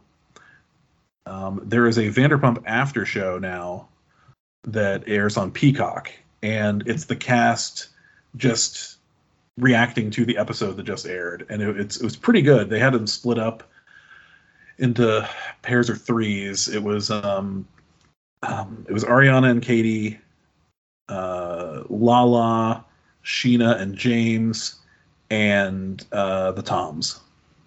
Okay. It was a good 20-minute little thing, just kind of good, that good Bravo editing and just yeah. I mean, that's kind of fun because I always wonder how much they kind of, I mean, obviously they know what's happened in front of cameras, but I always kind of wonder, like, did you know you were going to get portrayed like this? Because I feel like Sheena causes the most drama, and then she's always like, I can't believe, I don't know. I don't like Sheena. but I will watch an after show with her and other people on it. I mean, Sheena's like tack this season seems to be, and this is based on one episode, but it seems to be like, how can I make this more about me this season? Like, isn't that her tactic all the time? It is, but it's like it's especially wild because she's really trying to become like the victim of Scandival. What? Yeah, you just got to watch the episode and see Oh her incredible energy. No, I mean, I fully believe that she's trying to make this about her somehow when she was not involved in it in any way, except for like, here's my guess. I was friends with you, Tom. Why didn't you tell me, Tom? Blah, blah. Ugh, Sheena. I hate her. She's so annoying. She's very annoying. But yeah, so that's my plug. Vanderpump Rules. I'm so happy it's back. Me too. Yeah, it's a great show. Did we get any new cast members, or is it the same group we're used to? Okay. No new cast members. So like we're down to because we lost Rachel, so we are down to 7 really, plus Lisa. Well, I mean, you know those bitches are gonna be dramatic no matter what, but like, yeah. Okay. But yeah, nobody knew. Which honestly, like, I would just kind of go like, like what? I guess they're saving the new people for the spinoff. Yes, learn to be an adult in your 40s. You can do it. Jenny was like, they showed commercials for it a couple times because we watched it on Bravo last night, or 2 nights ago instead of on Peacock. And oh god, excuse me, I'm so sorry. And we saw the commercials. It was just like, that looks terrible. I hate that we have to watch that. And I was like, we don't have to watch. She's like, we have to watch it. Like, no, Jenny, don't get sucked in. I feel like they're going to do the same thing they did with the Summer House, sort of like tricking you, where there's an episode where it starts out Vanderpump and then they go do something with that group of people. And then all of a sudden you're like, wait, Vanderpump people left and now I'm watching Summer House. Yeah. Well, I mean, do you remember, like, maybe you didn't see this because you're not a Housewives watcher, but like the way Vanderpump started, it was like you're going from an episode of Beverly Hills where the Housewives of Beverly Hills are at SUR at like a private room, and then the camera goes through like to the kitchen area in the back, and then you're into the pilot of Vanderpump Rules. Oh no, I did not realize that. It's kind of cool, actually. I mean, I like that as a transitional, like I'm watching one show and it goes to the next, but the Vanderpump one, it was like just an extended episode and they didn't cut because it was on the, like it's still in the Vanderpump. Yeah. Like streaming thing, and I was like, I don't want to watch this Summer House thing. Like, what are you doing? Suddenly Stassi's gone and it's like, the rest of this episode is just not them. What the hell is this? Yeah, that's true. Yeah. Ugh, don't do that. But that's how I envision them like cutting to this new spinoff would be like, oh, we're just visiting Jackson and Kristen and Brittany for whatever reason. And then all of a sudden all the people you like leave and it's like, why am I watching this thing? We could do like a whole episode of a podcast talking about backdoor pilots and how weird they are. The one that comes immediately to mind is that episode of Bones that was like the launching point for The Finder. If you remember that like 1 season Fox series with like Michael Clark Duncan and a couple other people, and it's just like Celie Booth like he's doing something and he runs into these like this fully formed crew of people. They're just like, huh. It's a lot of these people in this episode of Bones, not a lot of like bones, you know? Oh yeah, I mean we totally could, because there's like the Gilmore Girls one where suddenly we're following Jess around, and I know you guys hate Jess anyway, but as somebody who liked Jess at the time, I was like, what is happening? The funniest thing to me about that is like the Jess Mariano TV show was going to be called Windward Circle. It's like, what? What? It sounds so like whimsical. And this is Jess we're following? What a wild time. Yeah, backdoor pilots. I would love to just talk through some of our favorites because, and by favorites, I mean, like, I don't think I've liked any of them. I feel deceived. That probably Right, doesn't yeah. help. No, I get it, yeah. All right. I think we've taken up enough of your time, gentle listeners, but we will be back next week to talk a very stacked Dynamite. Indeed. Yep. And hopefully some new World Tag Team Champions, one way or another. Yes, and hopefully some better ratings because on paper, this one looks good. This one looks very good. All right. We'll talk to you later. This has been another edition of The Elite Beat. Elite Beat. Elite Beat.